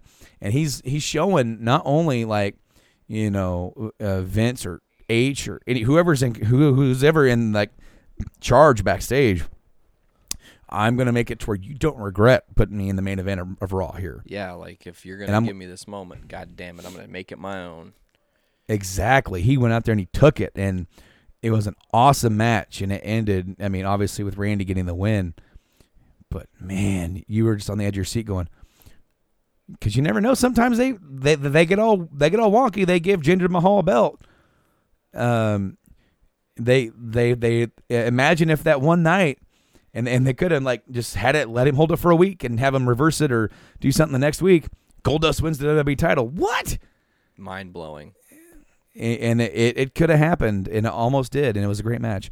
But I just felt like for his career, for everything that he did as Goldust, as Dustin Rhodes, he doesn't get the love that he deserves. And for Lifetime Achievement, I felt like it's a perfect guy in a perfect place in a perfect time of his career for you to have suggested this award. He was the first name that came to my mind. I love it. I love that we are awarding our first Lifetime Achievement Award to Mr. Dustin Rhodes Goldust. Where do you want to go from here, Brando? Well, we only have a few more left here, as our group chat is continuing to have activity and distracting me as I'm trying to look at our awards and our chat here. I think we have 2 more left. We have Show of the Year. No, we have 3. Show of the Year, Superstar of the Year. So let's go ahead and hit with our 2nd annual Baron Corbin Award. Yeah. Now, of course, last year was the 1st annual, and the inaugural winner of the Baron Corbin Award was its namesake, Baron Corbin. Had to be. So what does this award mean? And if you listen to the first season of Journey to Wrestling, you'll hear our distaste for Baron Corbin very unanimously. All 3 of us at the time hated him. Could not stand this guy. And so when we were making our awards, it was almost a joke award. But then it has then kind of turned into the most laughable, the most face-slapping, face-palming, worst thing, whether it's wrestler, whether it's anything. Cringeworthy. And cringeworthy, yes, exactly, without calling it the worst of whatever. So, first nominee for Baron Corbin Award for 2017, Jason Jordan. Yeah, I don't think that Jason Jordan is a victim of his own doing in this award. I think that he's a victim of circumstance, and they tried to put him on Raw to swim with the big boys a little too early. And they jumped the shark on that a little too early. And even with what happened last night and him and Rollins winning the titles, it still feels a little too early, you know. So he's not over, man. He's less over than Roman Reigns. You know what I want to compare him to? It's the voice. It's his voice, because it's the Bobby Lashley thing. I would never believe Bobby Lashley is a strong competitor because no offense, he's got such a weak-ass voice. And I think the same is what is bugging me about Jason Jordan. He's just like, no, Roman Reigns, I'm going to fight Braun Strowman next, and then I'm going to fight you. It reminds me of the Suburban Commando thing. Please tell me you've seen that movie with Hulk Hogan. Oh, yes, absolutely. With The Undertaker. Oh, as like the bounty hunter. What does he say? The Undertaker finally speaks in that movie, and he has this little kid voice and goes, "You're a dead man, Ramsey." Yeah, you're a dead man, Ramsey. He's this little kid voice. But that's really, I think, what it is with Jason Jordan, that I have such distaste for him. Is like, go smoke 50 packs of cigarettes or something, bro, and deepen your fucking voice. Like, I don't know. I need a little. Because I can't take him seriously. Even when he's angry, he's like a little kid having a tantrum. Next, I don't. Oh, and hold on. I didn't like the storyline where he's like, Kurt Angle's like, he's my kid, and it is cool. I mean, I guess so. I don't really have much to like congrats, I guess. And then they're like, no, now that he is not Jason Angle, he's still Jason Jordan. I don't know what they're doing. I don't know what they're going with him. Well, can I just say Jason Angle is a shitty name, so please don't change it from Jason Jordan. At least that has some like the Peter Parker thing going on with it. It's just, man, I don't buy it when he talks. He's reciting lines. Yes, exactly. It's so obvious. And so I don't buy it because I don't think he buys it. And I think he's trying hard, but he's not in it. He's not living it. Next up, Impact Wrestling /GFW /TNA I don't know what they're called anymore. The Owl. Anthem. So, dude, what a fall for this company. I don't like to see any company fail. But I want them to just close up shop and let these guys go work somewhere else. Let somebody else build up this company, because they don't, in my opinion, where they're at right now, they don't deserve to own the rights to the old TNA footage. No, not at all.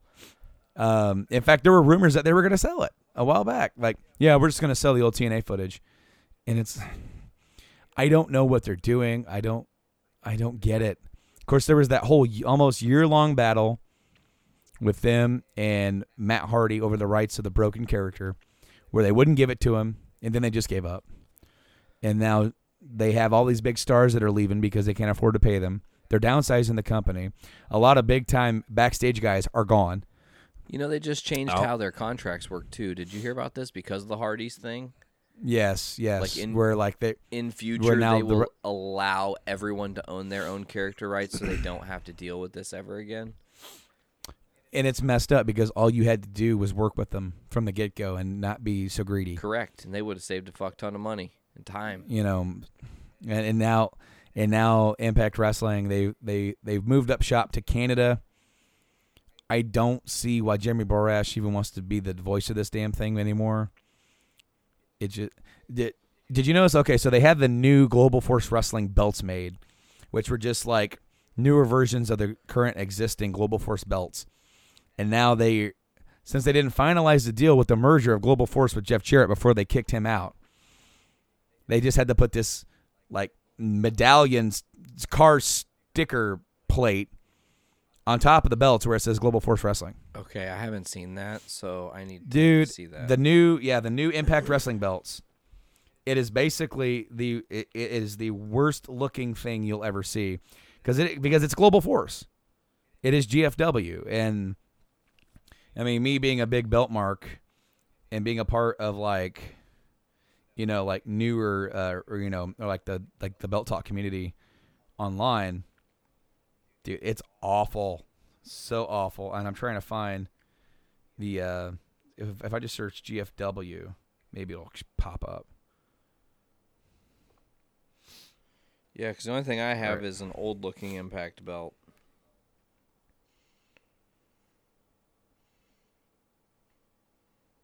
But I have not seen this medallion. By the way, I heard a rumor that that there is definitely a new U.S. title coming, by the way. I heard a rumor as well. Not sure if I buy into that, but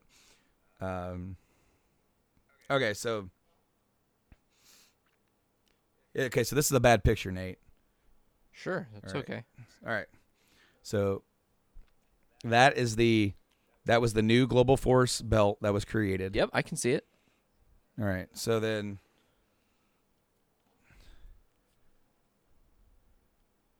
wow, they just slapped a literal thing over it. And since they had to do it in a way that covered the whole logo, it's even like kind of like off center. Oh my gosh. I feel like TNA Wrestling's like legacy is going to be what not to do when you have a company.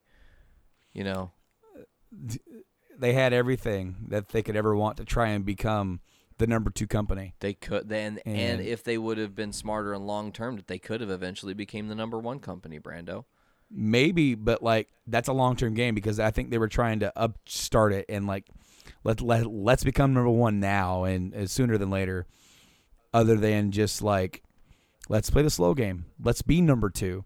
Let's be the alternative company that people want to go see other than WWE. And that's why to me they're the most cringeworthy thing of this year. It's sad. It's more sad than what's happening with Jason Jordan, in my opinion. Fair enough. It's awful. It's awful because Jason Jordan at least can be redeemed at this point. Truth. That is the truth. Next on the list, Brando. She's cringeworthy because I did not realize that, you know, in her quote-unquote storied career, she's like the most undercarded women's wrestler in the history of women's wrestling, and she's the worst on the promos. And I don't mean to be awful, but Alicia Fox, just hang it up. I don't know who she knows in the company that just like keeps her around, but she cut a promo because we haven't even talked about this. There's the mixed match thing that happened. You know about this? They're doing it's not it hasn't happened yet. It's going to happen. The announcement happened though. And the Mixed Match Challenge. And they had, Nia Jax picked her tag partner as Braun, and she hopes that that's going to happen. So she's like championing that to happen or whatever. And they cut a little thing. But then they were like, okay, well, Alicia Fox is going to say who she picks. And I watched the promo and she didn't say who she picked. She just made a lot of really scary fucking weird faces at the camera that made me go, why is she in wrestling? I genuinely don't understand. There's no part of her that's believable. Do you remember when we first? It was right after we first started the show. It was like the first summer, and we were like really anti Eva Marie. Yeah. And until we saw her like in barely nothing clothing and like, with like different color hair, we're like, she's not so bad. I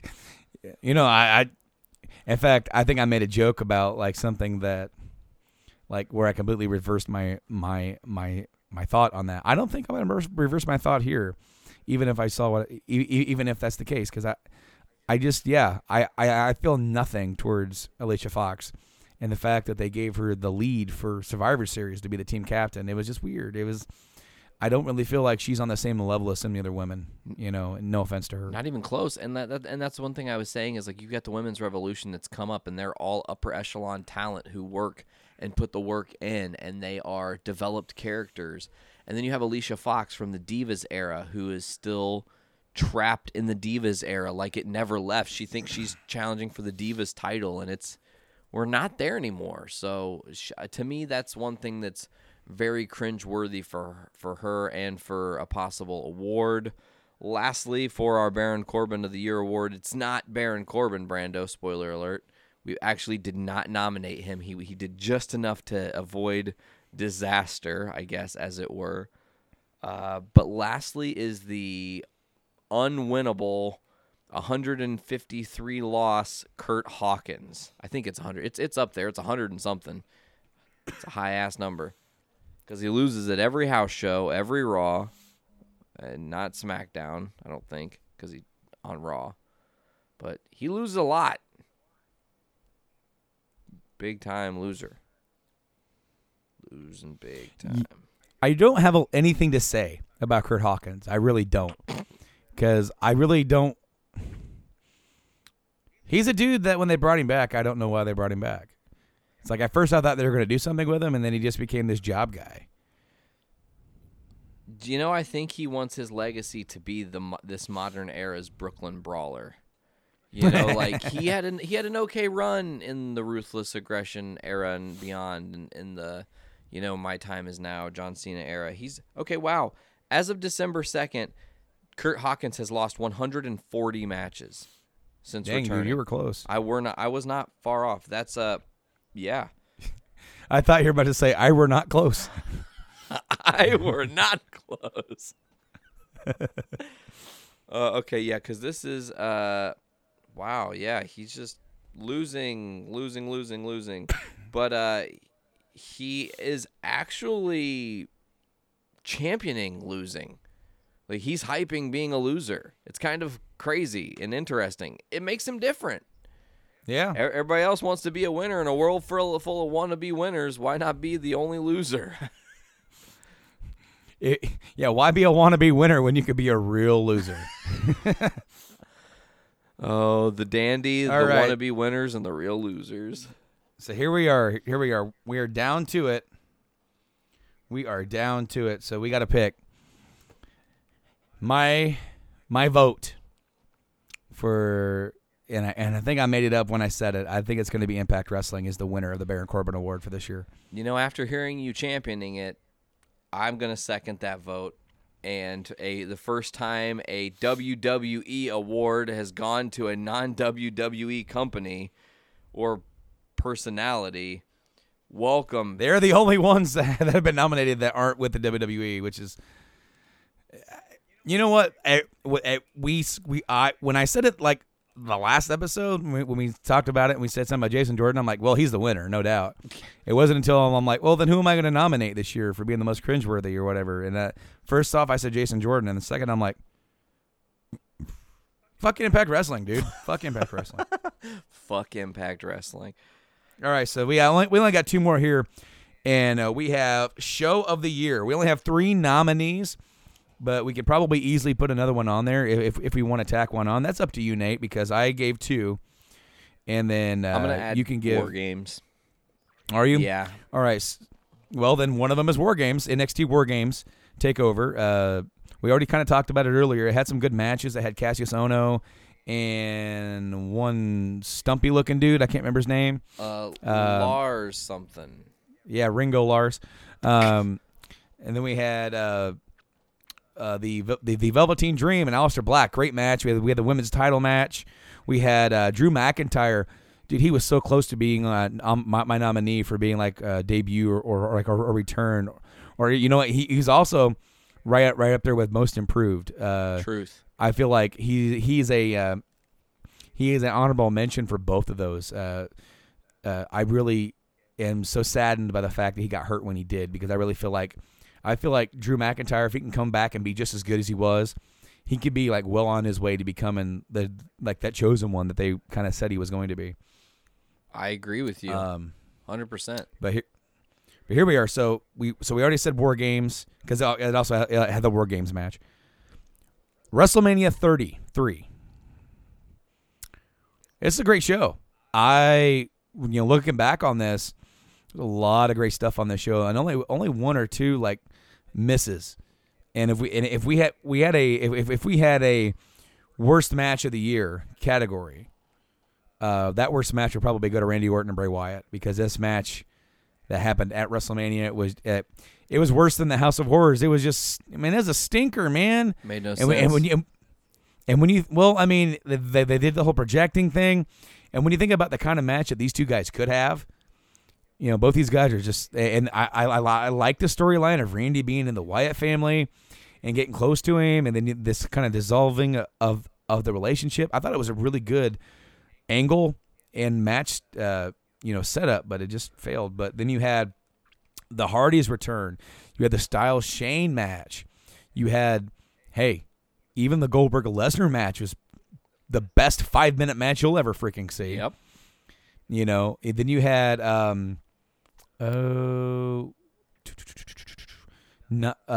you had was that the one that was the triple threat? Was that a triple threat for the women's? No, because that was the Bayley. She came out as champ, and she wrestled against a few other. Was that Nia Jax, Sasha, and Charlotte?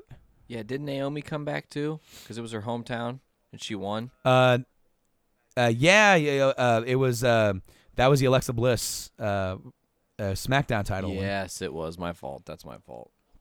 And then you had the Jericho Owens match, which is pretty good. Not as good as it could have been, but pretty good. I kind of felt like their follow-up match was a little bit better. Taker Roman. And then you had Taker Roman, which that match, I've seen that match in a lot of worst matches of the year. It's not a bad match. No, it's worse because people don't like the finish. I know they don't, but I felt like Taker did so much and gave so much to make that match mean something and to make Roman mean something. Yeah, absolutely. Any other era, Roman would be a universally loved top guy. Almost. And I really feel like Roman gets shit on more than what he needs to be. Yes, you get kind of tired of seeing him all the time. But he's their championed guy. He's like he's not the best on the mic, but he doesn't have to be all the time. But goddamn, dude, he can go. Yeah. And I feel like the match with Taker proved it, that he could go in there against Undertaker, last match on the night, prove himself, and that he can have a damn good match. Not the best match of the night, but overall, as a whole package, it's one of the, considering that WrestleMania 32 was such a stinker of a WrestleMania kinda, where you had all the injuries on that one. Oh, the mixed tag, the Miz and Maurice and Cena and Nikki, and Bella. That was a good match. That was a good match. I love the crowd reaction. The vibe for that match is awesome. Can't forget, because it got left off of the DVD, let's not forget the Austin Aries Neville match. Yeah, the Cruiserweight title. Damn good. That was another good one. And Battle Royal was missable. You don't need to see it. I don't even remember. Oh, fucking Gronk helped Mojo win. Yep.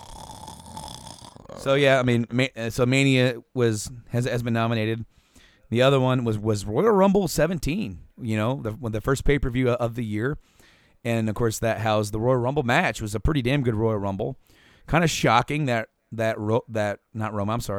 Randy Orton wins, but that avoids the universal boo when Roman comes out at number 30 after already having the match. People are like, who's it going to be? Is it going to be? I don't know. Who could it be?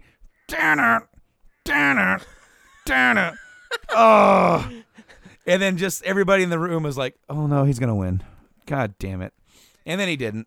Thankfully. But he did eliminate The Undertaker, and that set that match up.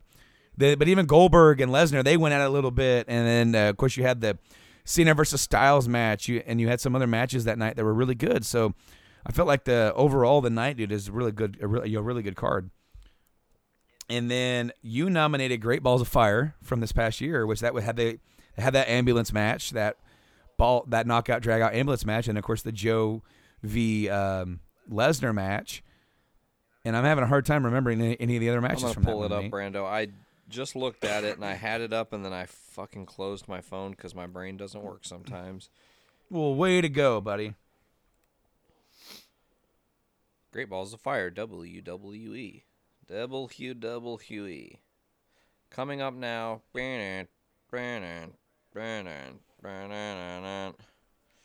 Let's see. Here are the matches from Great Balls of Fire, just to refresh your memory.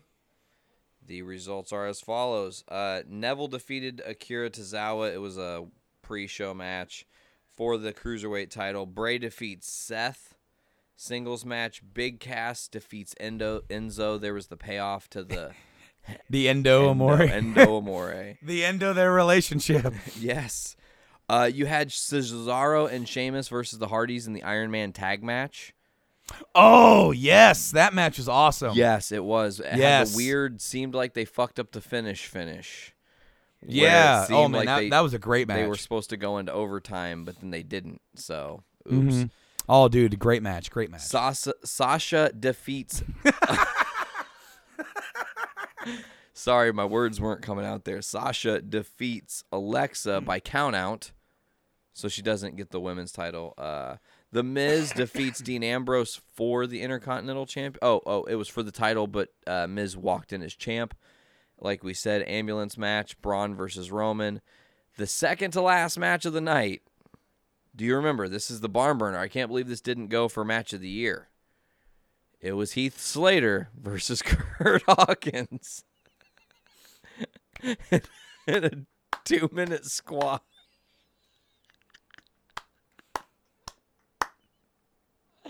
And then, of course, it was Samoa Joe versus Lesnar in the main event. What's your pick out of these four, man? What's your pick? You know, I think I have to go really with WrestleMania 33. It was a fucking great bitchin' card. One of the best Manias we've had in the past 3 or 4 years, honestly. So it was up there, dude. I really enjoyed 30, 31. I didn't enjoy 32. 33 was good, and I felt like 33 was almost a kind of return to form after the kind of a dud that was 32. Correct. So, all hoping that 34 is going to be right up there, and hopefully, now that we hopefully won't be too busy that weekend, maybe we can get together that weekend and watch it again. Yeah. So, So I'm right there with you. WrestleMania 33 wins show of the year for JIW. And then last but not least, Superstar of the Year. Now, last year we did male superstar, female superstar. We just kind of combined them this year and, treating them all the same. But every single person on this list deserves to win. I agree. Some people on this list have already been named by other publications. Really? Yes. Number 1, AJ Styles. He's the common thread here, dude. We talked about him for matches, so many matches of the year. Pretty much the AJ Styles show for this episode. Yes, I mean we're championing this dude, man. He is everything that the WWE needs. When you're having a guy like Roman who's struggling to get super over with the masses. Correct. The guy that everybody in this company loves is AJ Styles. Now the next guy is another one of those guys. And a guy that everybody who's a diehard fan is just seemingly loving right now is The Miz. Oh, man. You sent me that clip. The Miz talking and reflecting on his arguably the best promo of 2017 SmackDown. I feel like that's the best promo anything since the pipe bomb. Yes, absolutely. And it was that raw emotion. It's almost like Miz had so much of this raw emotion that he didn't know what to do with it. And I really liked him saying that, like, he didn't think Brian was gonna walk off. He just thought Brian was gonna hit him. He goes, that's fine, best for business, man. I'll take a hit. I don't care. But like when he walked away, it's like for a second he didn't know what to do. He's like, camera, look at me. And I absolutely loved him looking back on that. The Miz bringing him over to Raw. He has basically made that show must see. Absolutely. He's been off TV Ever for since, a couple weeks. Well, he has been. He's been doing the movie, but they've also positioned it in a way where, you know, you have different people there to kind of fill the void. But having Lesnar be the Universal Champion, have him hardly ever be on the show, the top champion on the show has been The Miz for most of the year. Yeah, he's made the IC title extremely prestigious again. And so, you know, with him being the top guy, he makes him the top heel on the program. Despite whether or not Braun's a big heel, Joe's a big heel, the guy that's going to talk people into the seats, that's always been The Miz. And I've been championing The Miz all year. I said that if it were me, I wouldn't have moved him away from SmackDown. I wouldn't have made Jinder world champion. Miz would have been world champion. Still. I mean, no, and I mean, obviously, you could build up awesome AJ Styles match with The Miz. I mean, they've already done it, but you could do it again and build a great story out of it. Can you imagine having Miz win the world title in May of last year? And then having held it, come back around. AJ Styles wins the Royal Rumble. Then WrestleMania is The Miz going into Mania as champion. He's going to become the longest reigning champion. He's the most must-see champion of all time against AJ Styles. And that match is going to be off the hook. But, of course, that's not happening. And that's fine. I mean, that's it. But in the meantime, it's unfortunate that Miz is basically being that guy without having the accolade for it. He was the reason why the Shield reunited, or we're going to reunite. It's because of him, you know. And you have his promos, and he said this in that little like behind the scenes thing. Since that moment, he's like, it's changed his mindset where every single time he's on screen, that's his moment. And he's going to try and make that moment mean something. He is, without a shadow of the doubt, one of the storybook tales of wrestling.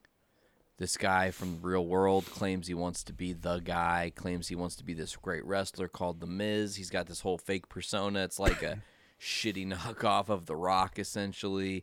He really does the work. He goes through tough enough. He doesn't win tough enough. He, still battles through. He does end up on the company. He at some point ends up fostering a relationship and showing the quote unquote ropes to a already seasoned Daniel Bryan, being the whole protege thing. And they've just kept evolving this Miz character now where, you know what?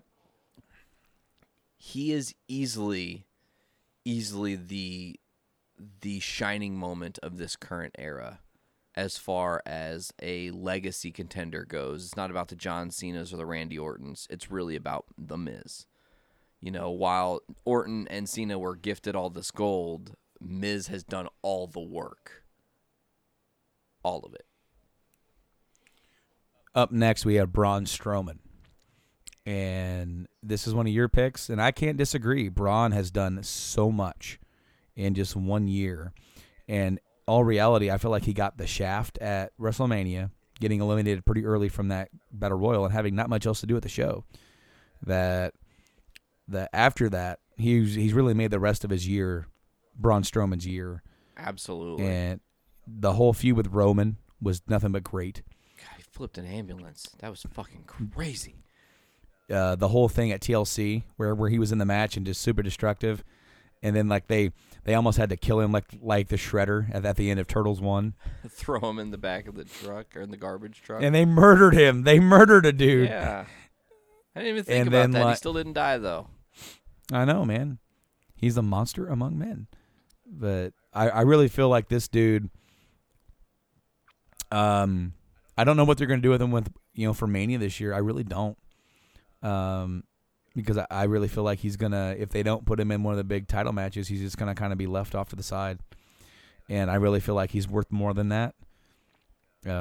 Taker? My original Taker, I don't know if Taker's coming back, dude. I mean, from everything I've heard, he's done. He is DONE. That last year was his go home. He's going home. He might show up every now and again. He might make a special appearance, and he might be inducted. But in all honesty, like I don't think my heart could take any more of that. No, just watching him lose to Braun, it wouldn't benefit anybody really. No, but I mean, like, just like watching. Okay, so like in 30, you saw the end of the streak. And I thought that was it. It's done. It's over. And for all intents and purposes, so did they. They thought he was done. Like, they didn't think he would be able to get in a good enough shape to go again. And then he went for a couple more years and had some good matches. He had a little run there for a while.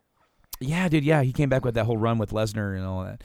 But then the ending of last year and the way it was framed and the way he just left his stuff in the ring and the way that, Roman had his win, celebrated, and then left and let him kind of like have the final moment of the night.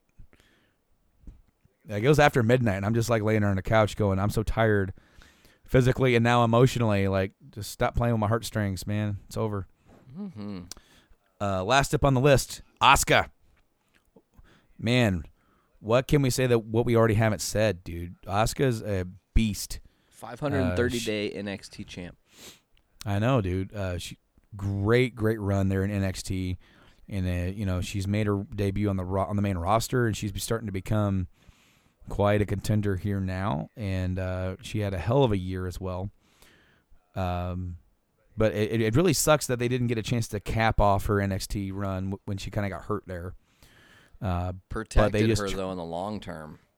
It did. It really did, because I really feel like it would have meant more if Ember Moon finally would have been the one to beat her and finally get that rub.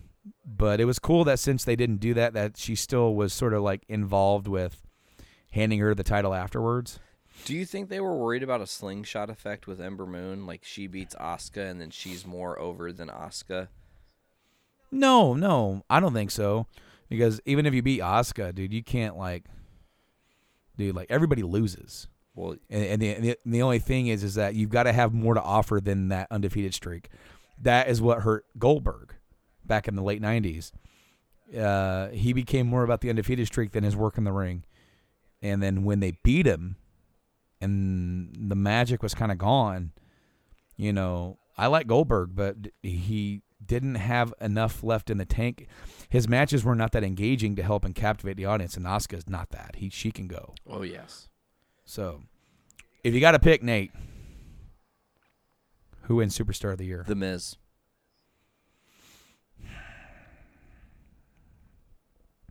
AJ Styles. Going to the randomizer for the final category of the night.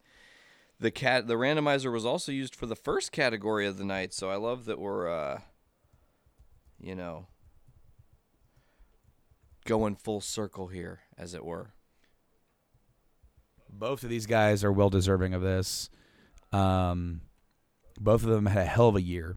I think about AJ Styles having the, some of the best matches of the year. Rumble, Mania, Owens.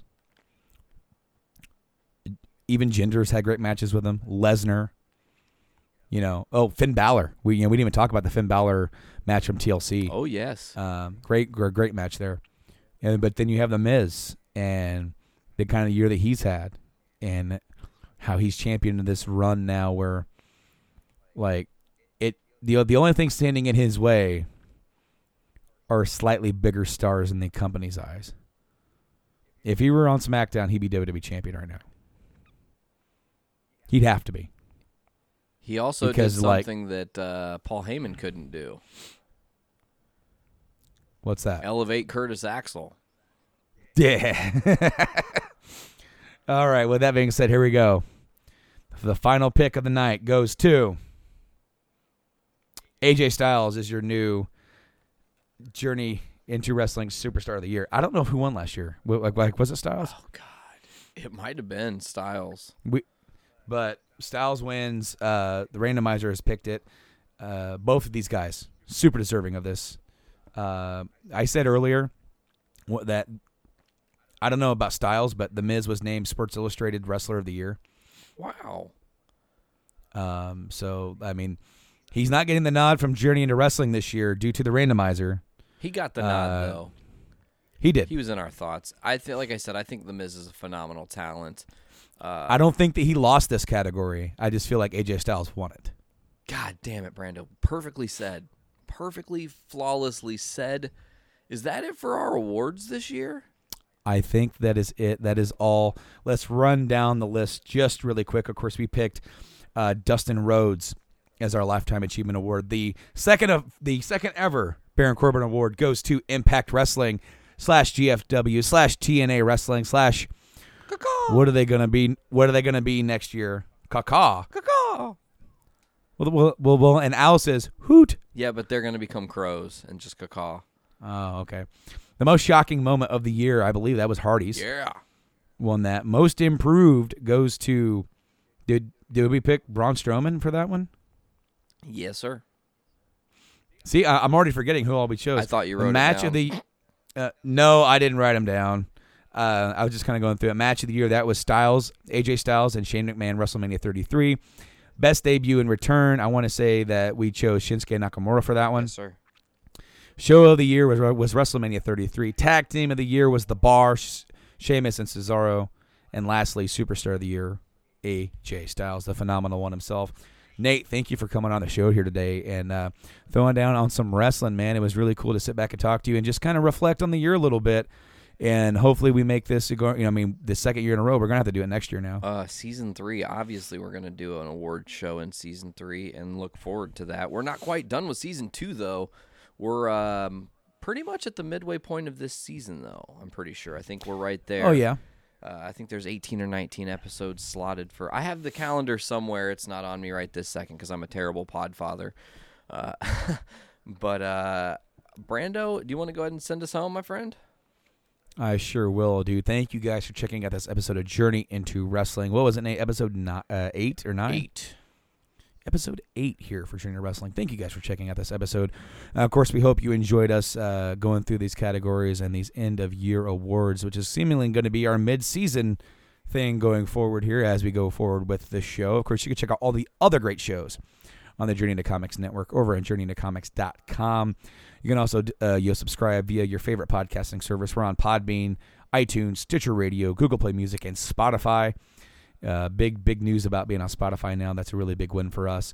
Of course, you can also check us out on YouTube. We are backed up, automatically uploaded to YouTube. If you just surf on YouTube, go over there, hit us a subscribe, and hit us with those notifications. You'll always get notified when a new show gets uploaded there. We're also on Facebook on Journey to Wrestling. We're on Twitter at JIW on JIC. And I think that is everywhere that we are for Journey to Wrestling. You can check us out every other Wednesday right here on the Journey to Comics Network. Just subscribe via your favorite service. Nate, thank you for joining me here today, this week. Dude, always. Obviously love being on Journey into Wrestling here. Did you talk about the Patreon, by the way? We did not. If you want to head over to Patreon, patreon.com/Journey into Comics. Dude, for $1, you get early access to everything we do. All 9 shows. Is it 9 now? 10. All 10 shows. Yes, sir. Man, growing. You get all 10 shows that we have to offer on the same RSS feed for just $1. You get that, and you get them early access up to a week. Whenever they're done, whenever they're, some shows are kind of last minute. Other shows, dude, we have shows in the bag already that are just waiting to be uploaded. You get those early, my friend. You don't have to wait for the release date. And for $3 a month, you get exclusive bonus content that don't go up here onto the RSS feed or onto the YouTube or onto Facebook or onto Twitter, nowhere else except the Patreon feed. That's just for you guys over there. If you guys want to help check us out and help us out with the going forwards and supporting our cause here on the network, we really appreciate that. We appreciate every single one of you who have checked out this episode this week of Journey to Wrestling. With that being said, I've been Brando. I've been Nate. And we will see you in 2 weeks, my friend. We will see you into the new year. Let's have a great and wonderful 2018. Break it down!